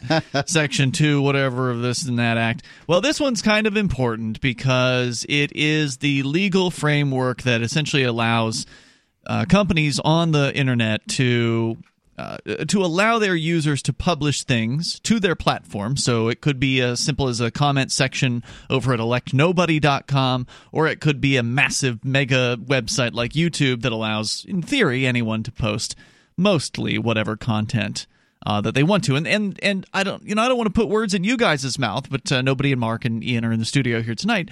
And Nobody and Mark, it seemed like you guys had, I don't know, I don't want to say you agree with Trump on this, but it seems like you sort of understand the mentality, or there's something to the statement, right? Like for me, the libertarian statement that, hey, it's your business, it's your platform, it's your website, you can do what you want on it. Yeah. It holds a lot of resonance. Yeah. Until you sort of see, these big organizations that have, I don't know, maybe worked with the NSA and the CIA for a decade or more in order to further cement their power. I don't know. Like, I'm just imagining some dark things may go on. Just me guessing here, right? I don't know. But somehow or another, they get so big that they become the public forum as opposed to just a place to give your opinion.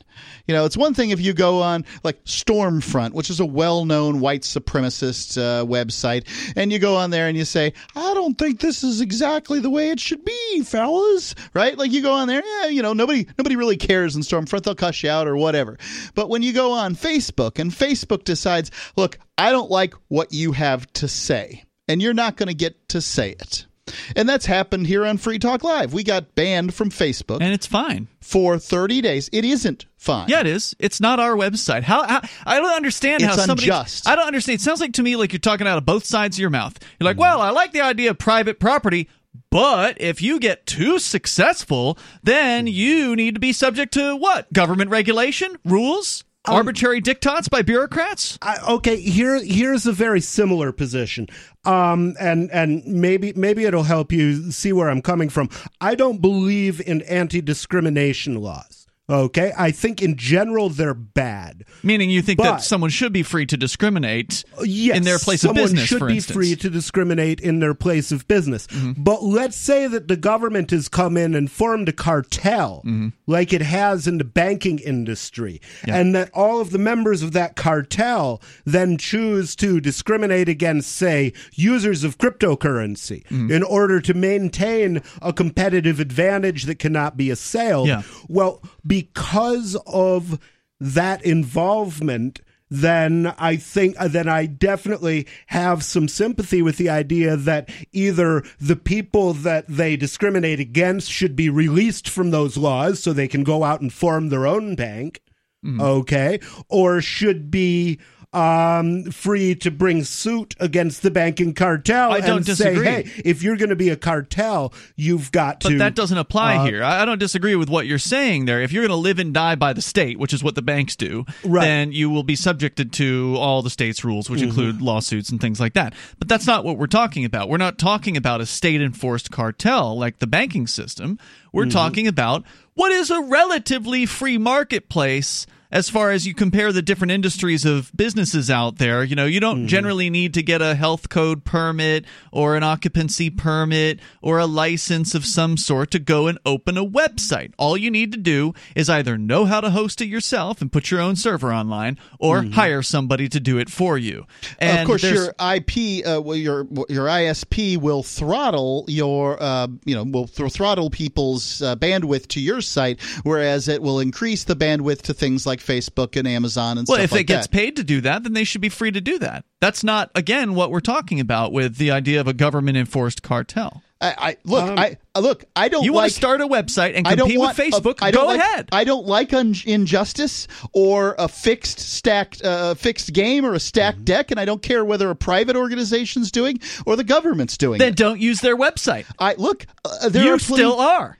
Which website for all are you your referring talk, to? Facebook. Right. For all your talk about how you don't like this and that, you're the one who's there. I use Facebook as a marketing tool for Free Talk Live. Okay, well then you got to accept whatever the problems are with that marketing tool. I get that there are problems with it, and I point them out all the time as often as I can. Sure, and that's fine to point them out, but then you cross a line when you start talking like you were talking earlier, like, well, once you get too big, we need to look at the government here or something. That seemed like what you were saying. I don't know what I'm saying, Ian. Okay, well then why don't you figure it out? I don't have a solution Here's your solution. The free marketplace, or what semblance of a marketplace that we have. As I was saying, the free market isn't working. Right? We don't have a free market. Has done nothing but make Facebook bigger. We don't have a free market, but you have the freedom on the internet to start a competing website. There's nothing stopping you from doing that. That's people over at Gab decided they wanted to do something like that, and they did it. How'd that go for them? They're still around, I think. They got a lot of press coverage and this and that, and there's other options and other alternatives out there, including some decentralized ones. Okay. Yep. You see, the issue. So quit bitching and do something. The issue that I have, and one of the reasons that I have some sympathy for Mark's position and even for Trump's position, is that the media is, in my opinion, pretty much a wholly owned subsidiary of the government, because the government owns all the licenses. By the media media, do you mean Facebook, or are you talking about media like television? I'm talking about the major media in terms of TV, radio, what have you. Well, the reason that Facebook became preeminent, or one of the major reasons that Facebook became preeminent, is the amount of media attention that was poured on them by the major media. The major media doesn't talk about what gets posted to places other than Facebook, Twitter, and YouTube. Are you talking about in recent years, or are you talking about when Facebook was growing? Both, but was more Facebook so in recent years. Yeah, I was going to say in 2008 and 2009 or whatever, when Facebook was growing and competing with places like MySpace, for instance, or 2006 or whenever, that sort of time frame.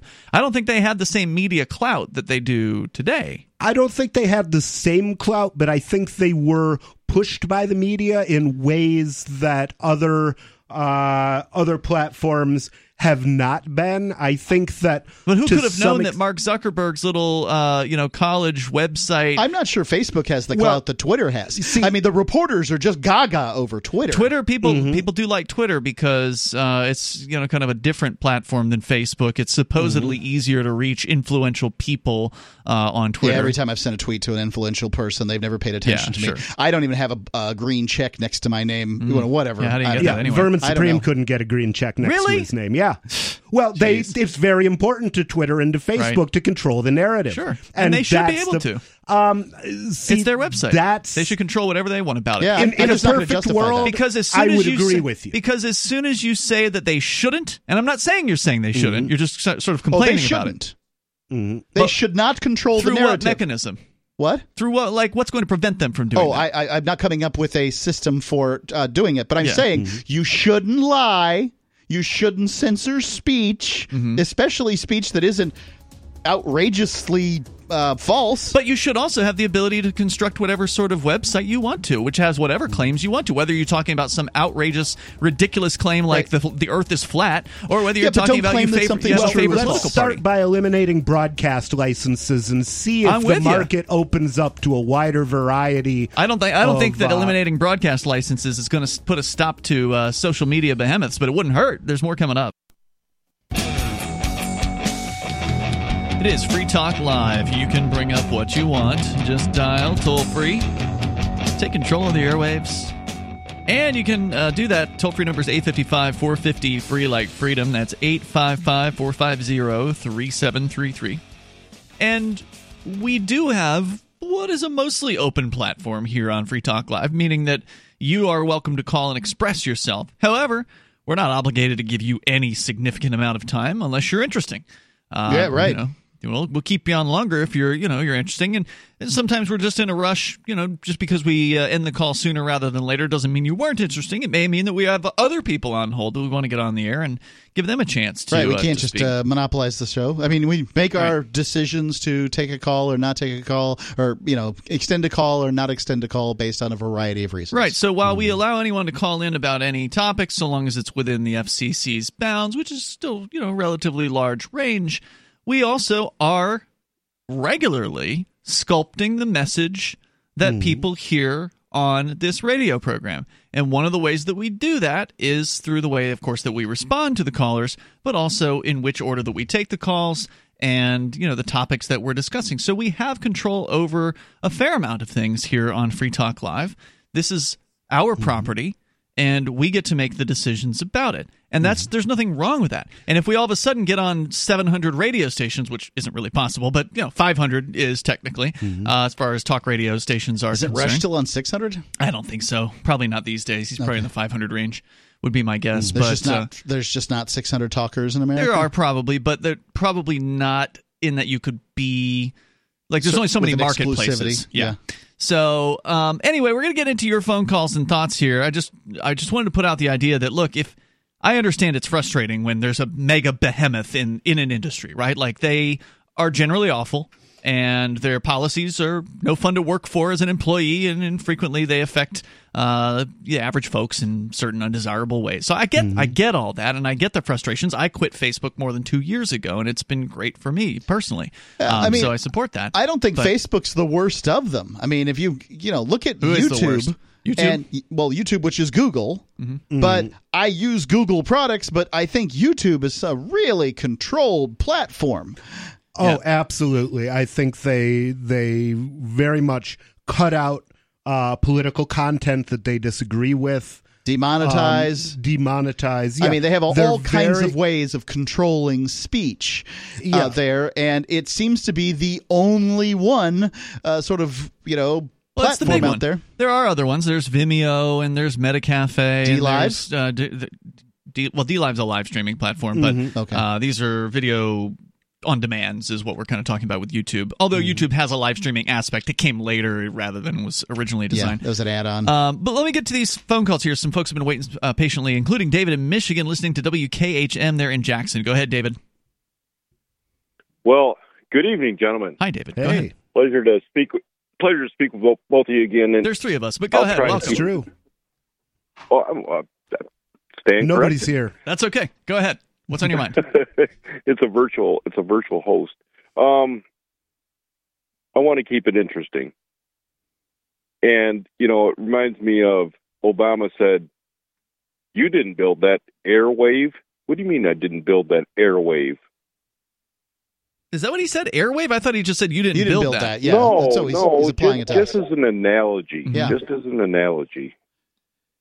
You didn't build. Well, you can't build an airwave, can? I mean, I suppose you could harness an airwave, or however Marconi and the pioneers did that. It's an RF wave. Sitting here in Jackson, Michigan, on Lansing Avenue, which is just north 35 miles from where I live here, there's a bike shop on the corner. Been there forever. I'm 57. I've grown up in this town. That is open, but there is a shortage of bicycles here. Have you guys heard that out there? No, I shortage of bicycles? No, I haven't heard that. There is a tremendous shortage of bicycles. Actually, you know what I did hear? I did hear that bicycles are going pretty hot and heavy, fast off the shelves around the United States, because I imagine people want to cut down on their spending, and if they can avoid driving the car around, then that's one way to do it, right? Is that what's driving this? That's part of it. I think the other part is, probably the majority of them are built right there in China. Oh, yeah, good point. Factories have been shut down. There's also, we have legal marijuana shops here, and oh, heck, they're open, but you can't open a bar. It's insane, a restaurant isn't it? Bar. Within 100 yards of me, I'm looking at the Greystone Tavern on Lansing Avenue in Jackson. It's been there it used to be an old horse stable, basically, on the route to Lansing, I suppose. And can you get stoned at the Greystone Tavern? I've done it. I financed them for years. Nice. A long time ago. Yeah. Oh, yeah. So what you're pointing out is there's a lot of arbitrary, decisions being made by the government goons there in Michigan, and it's frustrating. God. It's frustrating. Goons. You're giving goons a bad name when we're talking about Whitmer and her. She's a monster, isn't she? Yeah. What else is happening there? I mean, I know there was the mass haircutting event that happened, I think, last week, about this time last week. What's the latest? Has there been anything that's developed this week there in Michigan? Yes. That particular barber has now been appealed and overruled by a 3-judge panel. Really? 2-1 that he's got to stay shut. Oh, God. The guy's in his 70s. Right. Probably had a shop probably been a barber forever. As long as we've been alive. Look at the economic effect. Now, Jackson's 30,000 people, 168,000 in the county, maybe. And it is happening throughout Michigan and these other states. And gosh, like you guys were saying, how much of the business is going to come back. Is there going to be the money to get a $6 hamburger, which is worth it? What about haircuts? My God, dentists. Well, dentists, for an example. My prediction, my observation is that what they seem to be trying to do is crush small business while reinforcing the big boys, and redirect as much wealth as possible to members of what George Carlin called the club. It's a great big club, and you're not in it. Damn right. And Damn look right. up that routine if you haven't heard it recently. Yeah, I don't know if that's the truth, but it's certainly the result. Yes. Thank you, David, for your call, and thanks for the update on Michigan, because I had not seen the news that indeed Michigan Appeals Court, so it wasn't the federal courts yet, says barbershop must close. Despite the protests, NPR with the report that they have said that a lower court judge got it wrong by refusing to enforce an order to shut down Owasso, Michigan barber Carl Mankey, who gained fame or notoriety for cutting hair in defiance of Democratic Governor Gretchen Whitmer's COVID-19 emergency orders. The orders include a ban on barbers and hair salons. Gretchen, that's worse than Karen. Doing business during the declared crisis. Mankey's refusal to follow the orders sparked a May 20th demonstration in front of the Michigan Capitol. This is what we talked about. Dozens of barbers and hairstylists openly defied the order with free haircuts. Michigan State Police issued 7 citations at the demonstration. We'll tell you a little bit more about what the court ruled. Again, appeals court in the state of Michigan saying, you got to shut down, obey the governor. 855-450 free slave. Looking for a great real estate investment? Consider New Hampshire, which is ground zero for the Liberty Movement. Your first call should be to Mark Worden from Porcupine Real Estate. He's more than just a real estate agent. He's your New Hampshire concierge. Where are the best places to live? Do you want farm, city, the burbs, or forest? Do you want a duplex or multifamily building so that renters pay your mortgage? There are homes in all price ranges in New Hampshire, and Mark can help with financing too. Invest in Liberty and property. Mark Worden can help. PorcupineRealEstate.com.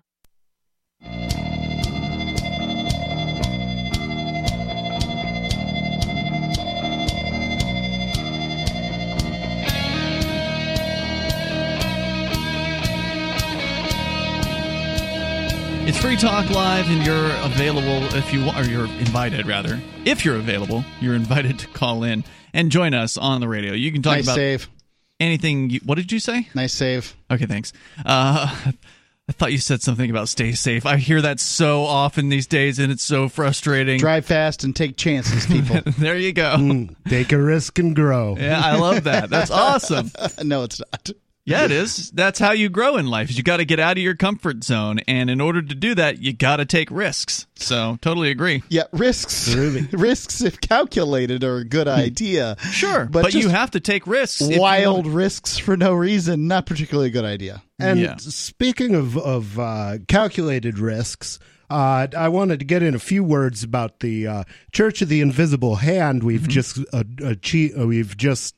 obtained our new server after a stellar couple months of fundraising, and we're going to be working to set up an exchangeless platform where you can send your dollars and get cryptocurrency in return, or you can send your cryptocurrency and get dollars in return. And so keep posted with that. If you've got dollars or crypto that you want to yeet, for now, get in touch with me on Discord at discord.lrn.fm. But eventually you'll be able to go to our very own website and take care of that. Excellent. And I'm sure you'll announce that once that is available. Oh, yeah.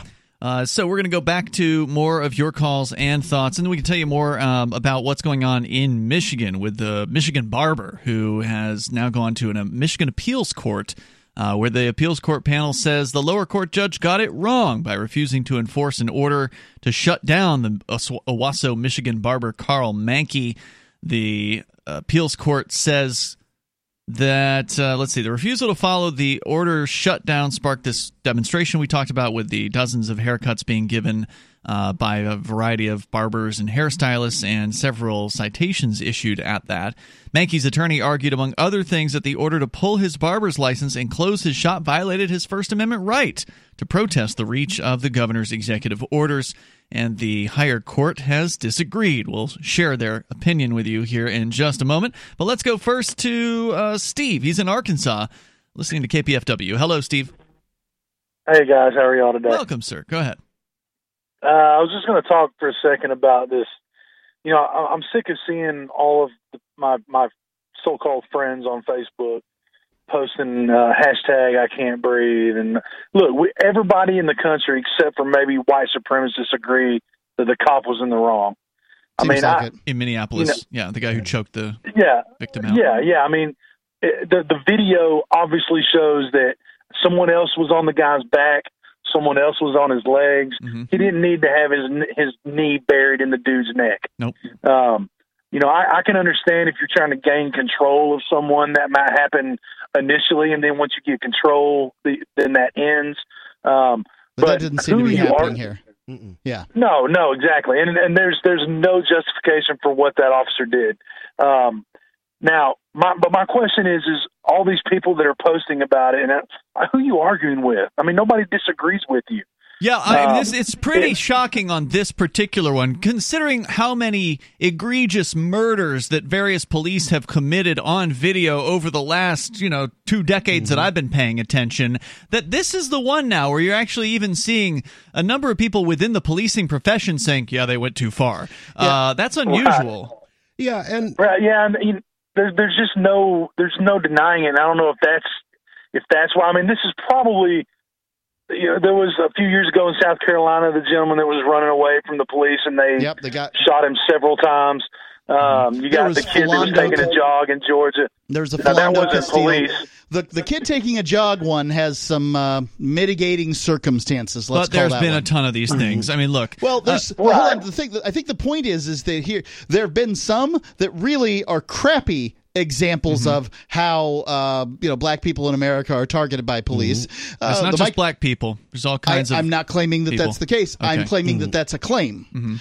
And there's the Michael Brown, for instance. Well, did he just rob that convenience store? There's plenty of cases where it's like, maybe not the best example, fellas. This one appears to be a pretty good example, and maybe that's why they're running with it. Folks are running with it. It's like, hey, finally, we got that good example you were looking for. Well, I can understand why people are posting about this, Steve, because folks want to feel like they're heard. They have an opinion about this. And if they're not willing to get out in the streets and join a rabid mob of potentially violent looters, then the posting from the safety of their home into a Facebook or Twitter or something is an alternative for them. I think that the police... Well, it's mostly rich old white people.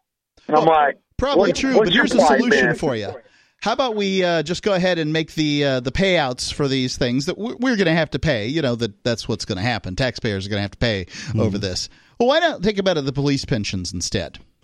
Because I think that might very well change the behavior of policing agencies. If they had some consequences, right? There's really not much for consequences. Yeah. It looks like there's going to be some consequences for these guys, but clearly this guy did not think there would be consequences, or he wouldn't have just laid there with his knee on the guy's neck. I think that's a good idea, and I think we should also consider, as long as we have police who are magic special people that the law doesn't usually apply to, I think they should be required to carry their own insurance and to pay for their own liability insurance. Because the taxpayers pay for that right now. Exactly. And what one would expect to happen then is that if a cop was completely irresponsible over a long period of time, as many of them are, they'd lose their insurance. The insurance companies would say, we're not paying for this anymore, and they would jack their rates so high that they could no longer practice their profession, and that would be a very good thing. Nobody should propose that. Yeah, I wouldn't be opposed to that. And real quick, I wanted to let Mark know. Last time I spoke with him, I believe he was in the Mariana Islands at the time. We were talking about handguns, and Mark, I did just purchase a Walther PPS, so I recommend shooting one of those if you haven't. Well, he can't legally shoot a gun because he's a felon, but maybe in another life. I could observe somebody shooting it, though, and enjoy it. I said Mark. Mark is the Mark guy. Is a felon. Actually, 2 out of the 3 hosts are felons on the show, here. Nobody's a felon, and Mark is a felon. Hey, Steve, thanks for the recommendation. Thanks for the call tonight, man. I appreciate it. 2 of us have been caught.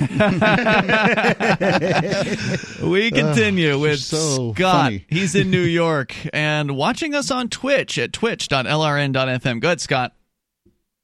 Yeah, hey there, guys. I got to agree with you on what you said about YouTube a few moments ago. Can you speak right into your microphone? You're a little hard to hear. I'm sorry about that.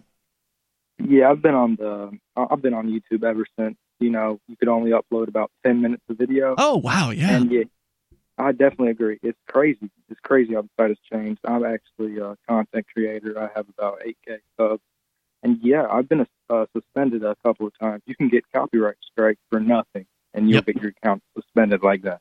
Mm-hmm. But anyway, what you said about but not if you're in the private club. What you said about private sites and stuff like that. Before I discovered this show, I actually called C-SPAN a couple of times because I love the idea of like an open forum. But with places like C-SPAN, only old people watch it. Right. You got you have a topic every day. You don't have like a free open source. But yeah, the reason why I like this show, I mean, you can talk about anything. I mean, you can talk about Howard Stern's ball sack and Baba Booey's mustache. Baba Booey! Been so long since somebody said Baba Booey. I'm going to let that one go. Thanks for the call tonight. I appreciate it. Because I don't think he did technically break any rules there. It was just silly. Thanks for that. And that was a good lead up to what I thought was going to be a crank. So it was good. It was a good one. Yeah. Not the worst. It certainly doesn't hit our top 10. We've had some bad ones though. So compared to some of the bad ones, it's been a real dry period. Yeah. 855 450 free. That's it makes me smile a little bit. So okay. This Walther PPS looks pretty nice. What's the caliber? I haven't looked that far into it, but I think it's 380. Okay. That's what I'm seeing. 855 450 free. That's the toll-free line. You can bring up what you want. Maybe a little bit more about the Michigan barber situation. And is there a business owner near you that is standing up to the tyrannical COVID crackdown?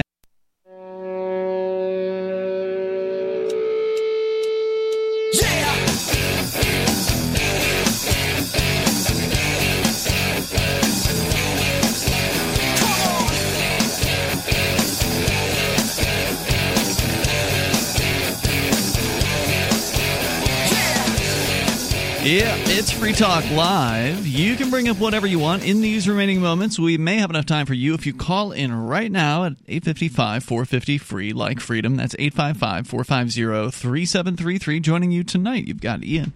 Nobody. And Mark. And don't forget, you can join us online over at freetalklive.com. Keenan, who is a Free Talk Live Silver amplifier, has done that and is supporting the show through the AMP program. AMP stands for Advertise, Market, and Promote. It is a simple method that allows you to get behind what we do here. So if you like Free Talk Live, you like the fact that we do have an open forum where you can call in and talk about anything or listen to people and have them share their opinions about whatever, then if you appreciate us, please go to amp.freetalklive.com and you can subscribe to the AMP program there. You can use credit card, you can use PayPal, you can use Bitcoin, BTC, if you would like, over at ampamp.freetalklive.com. What about BCH? Well, it cost a lot of money to implement Bitcoin. It probably wouldn't cost as much to implement other coins into that system, but it will likely cost quite a bit, and almost no one uses of course, Bitcoin's expensive to use, so that could be why, but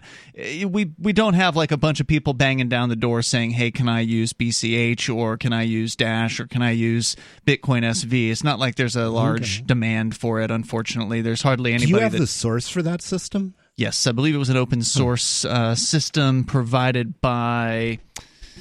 I'll have to do a little digging. Okay. I think it was Mycelium. I think they have a open source system that you can use for website donations. That. I'd be interested in having a look at that sometime just to see if there's an easy route to maybe upgrade that software and get other coins in there, because BTC is so expensive to use now that it's basically I'm suggesting useless. BCH, BSV, Dash, anything but the original. Yeah, unfortunately, the AMP program is a very small program. I mean, even though we're a nationally syndicated talk show and we've been around for a couple of decades now, we don't even quite have 200 amplifiers. So it's an exclusive group. Then we appreciate all of them, including Keenan, who is a Free Talk Live Silver amplifier. You can join him over at amp.freetalklive.com. As we go back to your calls and thoughts, Connor is on the line in Wisconsin, listening, he says, for the first time. Connor, how are you tuning us in here tonight? Yeah, hi. I actually had never heard of this radio show until Derek from AnyPay. He was on your line earlier today. And told me about your show. Wonderful. So I'm actually the founder and CEO of True Reviews. We just integrated with AnyPay to allow we're essentially a blockchain-based review system to use the Bitcoin blockchain, the Bitcoin SV blockchain, to validate reviews by tokenizing proof of purchase and then tying that to a review. Yeah, Derek J. called earlier and told us about the system, and it seems like it's available right now in an alpha form. TrueReviews.io was it? Was that the site? Yep. And I think, the more important thing really is, I was listening to you earlier. First of all, I've enjoyed the conversation. I'm definitely going to tune in to this more. I thought the conversation's been really interesting. I want to say one thing is that, you guys had a whole conversation about the free market and social media companies. And, there is a big opportunity to build alternatives to these existing tech companies that aren't doing things the way that we want them to. And I think, the Bitcoin blockchain, specifically the Bitcoin SV blockchain, allows us to build new technologies to really compete with the existing legacy technology companies. And I really am excited about it. I think that, for example, what we're doing is leveraging Bitcoin blockchain as a database and using that to have some open distributed system to validate reviews, right? But I think ultimately the key... Oh, sorry. Yeah, I was going to say, just to what you were saying, the Bitcoin SV blockchain has really shown some promise in recent months. There's another website called Twetch that Derek J. has promoted here on Free Talk Live. Yeah, I signed up for that. It's also SV-based, and it is essentially a competitor to Twitter, except you're writing your posts. You pay a small amount, like 2 or 3 cents worth of Bitcoin SV, and you can post permanently to the Bitcoin SV blockchain. There's nobody who can, not you, nobody, but there's no one else who can go in and remove your posts. So it's uncensorable, effectively. And the same thing's true about these reviews that people are posting through True Reviews. Isn't that right, Connor? Exactly. And the important thing really is that, this isn't new. When Satoshi Nakamoto created Bitcoin 10 years ago, this is what we should have been working on 10 years ago. So everyone is now talking about, let's build these decentralized platforms and compete with all these platforms. Well, it's right there to build on the Bitcoin SV blockchain, just as Satoshi Nakamoto envisioned 10 years ago. So I really think the Bitcoin SV blockchain allows us to build these competitors that everyone so desperately wants and needs, and therefore we don't need regulation that like Trump is proposing to solve the Twitter problem. Because that's not going to solve the problem. I'd like to just point out to anybody out there, and you guys didn't support what Trump was saying, just to be clear. Yes, I'm not proposing any legislation or regulation. Right. I'm saying that there's a real problem here, and I don't know what to do about it. Well, I agree with what Connor's saying. You have to outcompete these people. That's the only answer, because if you turn to the state, you're going to find that they're not going to solve this problem for you, or they're only going to make things worse, and they're only going to destroy more freedom of speech. Well, the state will likely get involved. I mean, let's take a look at what happened with Bitcoin originally. This is a call about cryptocurrency, and I don't know what happened, but if I was the conspiratorial sort, I might say that the government somehow got involved in Bitcoin to the point that they ruin the original Bitcoin. They capped the transaction amount and made Bitcoin a useless. The block size is what you're talking about, right? The block size that was capped. And yes, I've always thought that Blockstream, which was the company that came in, it brought a bunch of developers, and it was, in many cases, as I understand it, the Blockstream developers who were insistent that the block size must not grow. And I've always thought that they were influenced somehow by government to damage Bitcoin. And the reason is because as an IT professional, once you have a system deployed in production, I believe that it's absolutely necessary to do whatever it takes to keep that system up and functioning and meeting customers' needs. And that's exactly what the BTC people refused to do when blockchain was, or when Bitcoin was at its height in what should have been our shining hour. they dropped the ball. They refused to implement the obvious solution, and which is what caused Richard Vere to have to fork Roger Vere. Roger Vere to have to fork. Connor, go ahead. What do you think about that? Real quick. Go ahead. Well, I think the important thing is look, there's been a lot of cryptocurrency infighting for the past 10 years. Mm-hmm. And I think Bitcoin has lost the battle of digital payments to legacy financial systems like PayPal, Venmo, all these things. But the important thing to remember is that the Bitcoin SD, we don't need to argue anymore. The Bitcoin SD blockchain works. It is Bitcoin as it was originally intended. And you can now build really innovative technology. So in our case, for example, so we've now partnered with AnyPay. And now what we can do is you can go into a store, you can pay with cryptocurrency, then that purchase can be tokenized on the blockchain. So when you go to make a real review later on, we can actually validate you're not some person just astroturfing reviews. We can actually solve this astroturf problem by validating things onto this distributed blockchain. So the important thing really is that, like, we don't need to fight anymore. There's a blockchain that does everything that everyone wants, and it's there. It works right now, and you can build. People are going to fight, Connor. even though that's fine. Even though you've got a really useful blockchain, and I've seen some pretty cool tools. There's, for whatever reason, people love their little teams. They love their fighting, and they love their disagreements. So it's likely we can build innovative technology above. Sorry, is your system open source? Well, what system? So we use a wallet that is open source. Is that what you're concerned about? Okay, obviously the blockchain itself is open source. I guess the question is, how difficult would it be for other sites to say, well, you can leave your review here instead because, for example, the True Review site is down? How difficult would that be? Yeah, that's a good question. I mean, that's why, honestly, we're not trying to be a competitor to TripAdvisor. We're building technology that TripAdvisor could use, for example, right? So the important thing to do is, no one understands this blockchain thing. Let's build these technologies that are actually innovative, that aren't possible without a global blockchain. Let's build that technology and then allow other companies to use it. And that's how you get mass adoption of cryptocurrency. Mm-hmm. You don't get mass adoption of cryptocurrency by going and telling your friends and family, hey, we have this new monetary system and it's going to beat the fiat system. And by the way, digital payments are really cool. Like, people don't care about that anymore, especially. Right? Yeah, and so they especially don't care if you tell them you got to pay $5 to send a transaction like you do on the Bitcoin BTC blockchain. Hey, Connor, great hearing from you. Thanks for sharing your tech with us tonight. I definitely appreciate what you guys are doing out there, and it'll be interesting to see how that grows in the future and if people actually start to adopt it, because it sounds pretty useful. We are out of time for tonight. Don't forget electnobody.com. He's getting ready to kick off his campaign next week. Yep. So if you want to help him out, you can get on over there, and there are ways to do that at electnobody.com. And we will see you tomorrow night. Actually, the Marianas edition of Free Talk Live is live from the Northern Mariana Islands tomorrow night, so stay tuned for that. Meantime, join us at freetalklive.com. All right, it's another edition of the Edgington Post Show. I am Mark Edge, coming to you for Free Talk Live. Today I have with me Dr. Carol Osborne.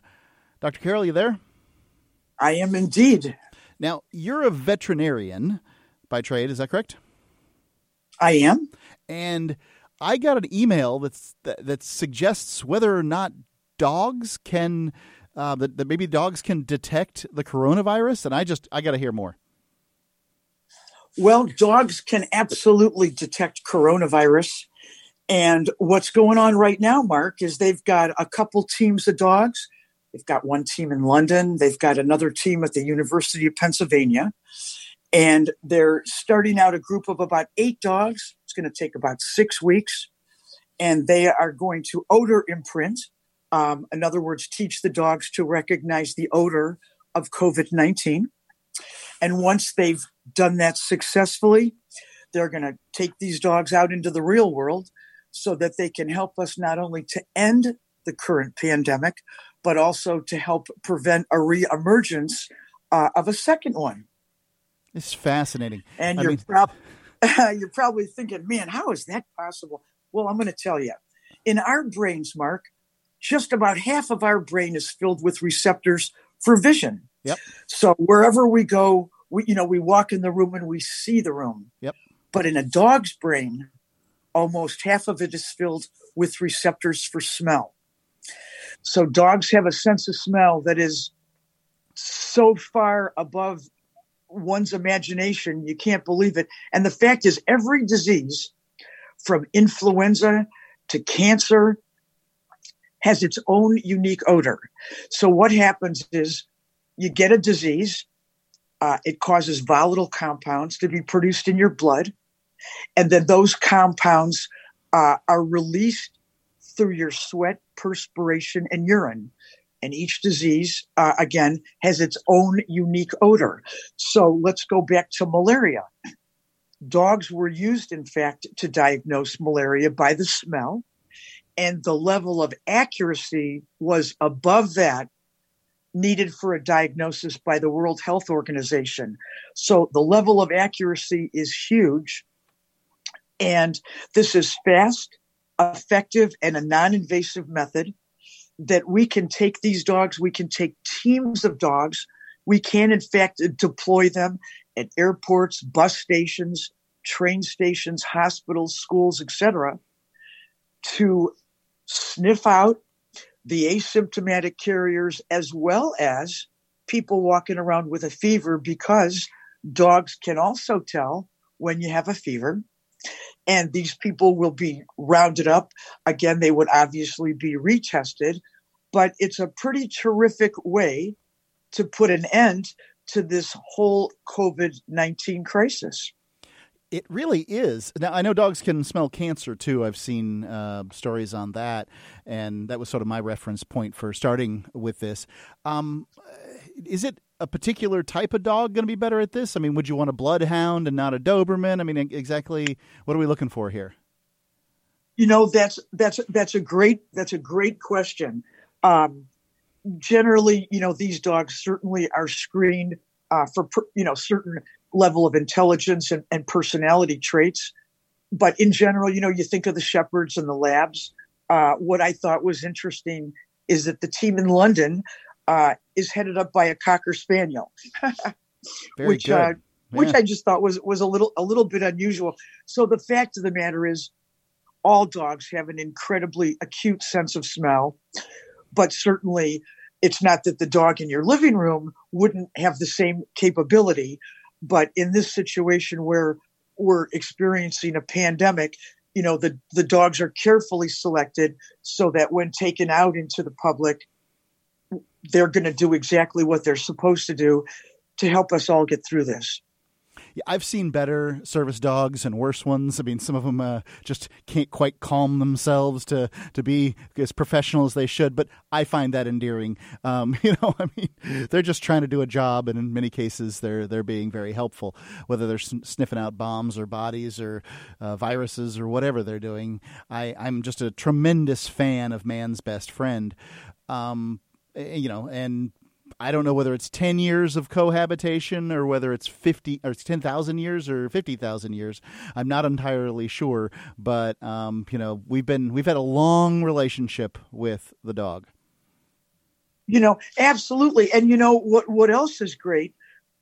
These dogs are going to be able to screen up to 5,000 people per day, which is pretty significant in my opinion. Yeah, that's faster than somebody with a thermometer, one of those scanner thermometers would be able to do, I would think. And on top of that, you don't have to deal with, somebody who's just got a fever, right?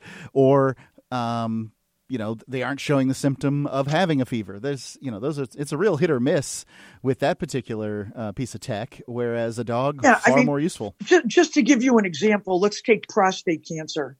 A dog's ability to sniff out prostate cancer, which they do through the urine, 98% accuracy rate. And that is prior to our finest diagnostic test being able to tell that person that that's your problem. Yeah, so I think how fast they can do it. I mean, just a quick sniff and they know versus... how many lab techs does it take to get this job done? I have no idea. That's exactly right. The fact of the matter is they have scientists and researchers currently.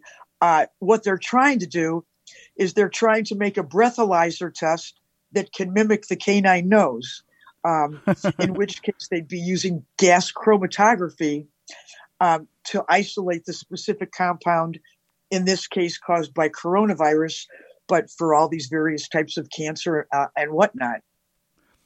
I think it's just fascinating news. I'm sorry? Fascinating news. It's just really pretty cool. Yeah, the rate of false positives is very low. And in a situation like this, we've got everything to gain and nothing to lose. And once again, man's best friend is coming to the rescue. Dr. Carol Osborne, thanks for taking some time with me. How can folks find out about you? Well, you can find us online. We're at chagrinfallspetclinic.com. We also welcome pet lovers to give us a ring from coast to coast. You can call us toll free at 866-Dr. and that's 866-372-2765. Awesome. Thanks for taking the time. Do you have any idea if somebody wanted, for whatever reason, to train their dog to, be a service dog of some sort or another, how they would get started? You have any ideas on that? That's a great question, and I would certainly reference that individual to go online and to look up exactly what type of service they were interested in and follow the prompts accordingly. Cool. Thanks, Dr. Carol. Thank you, Mark. Remember when you first heard about Bitcoin? How long did it take you to realize this little project would soon change the world? Do you kind of wish you had gotten involved sooner? Well, now's your chance to be part of the next revolution in money. Intercoin is working to finally make crypto go mainstream. It's designed to be scalable enough to support everyday payments and even elections without the state. Bitcoin was originally supposed to be a peer-to-peer cash system, the way we would all pay one another without having to trust any third party.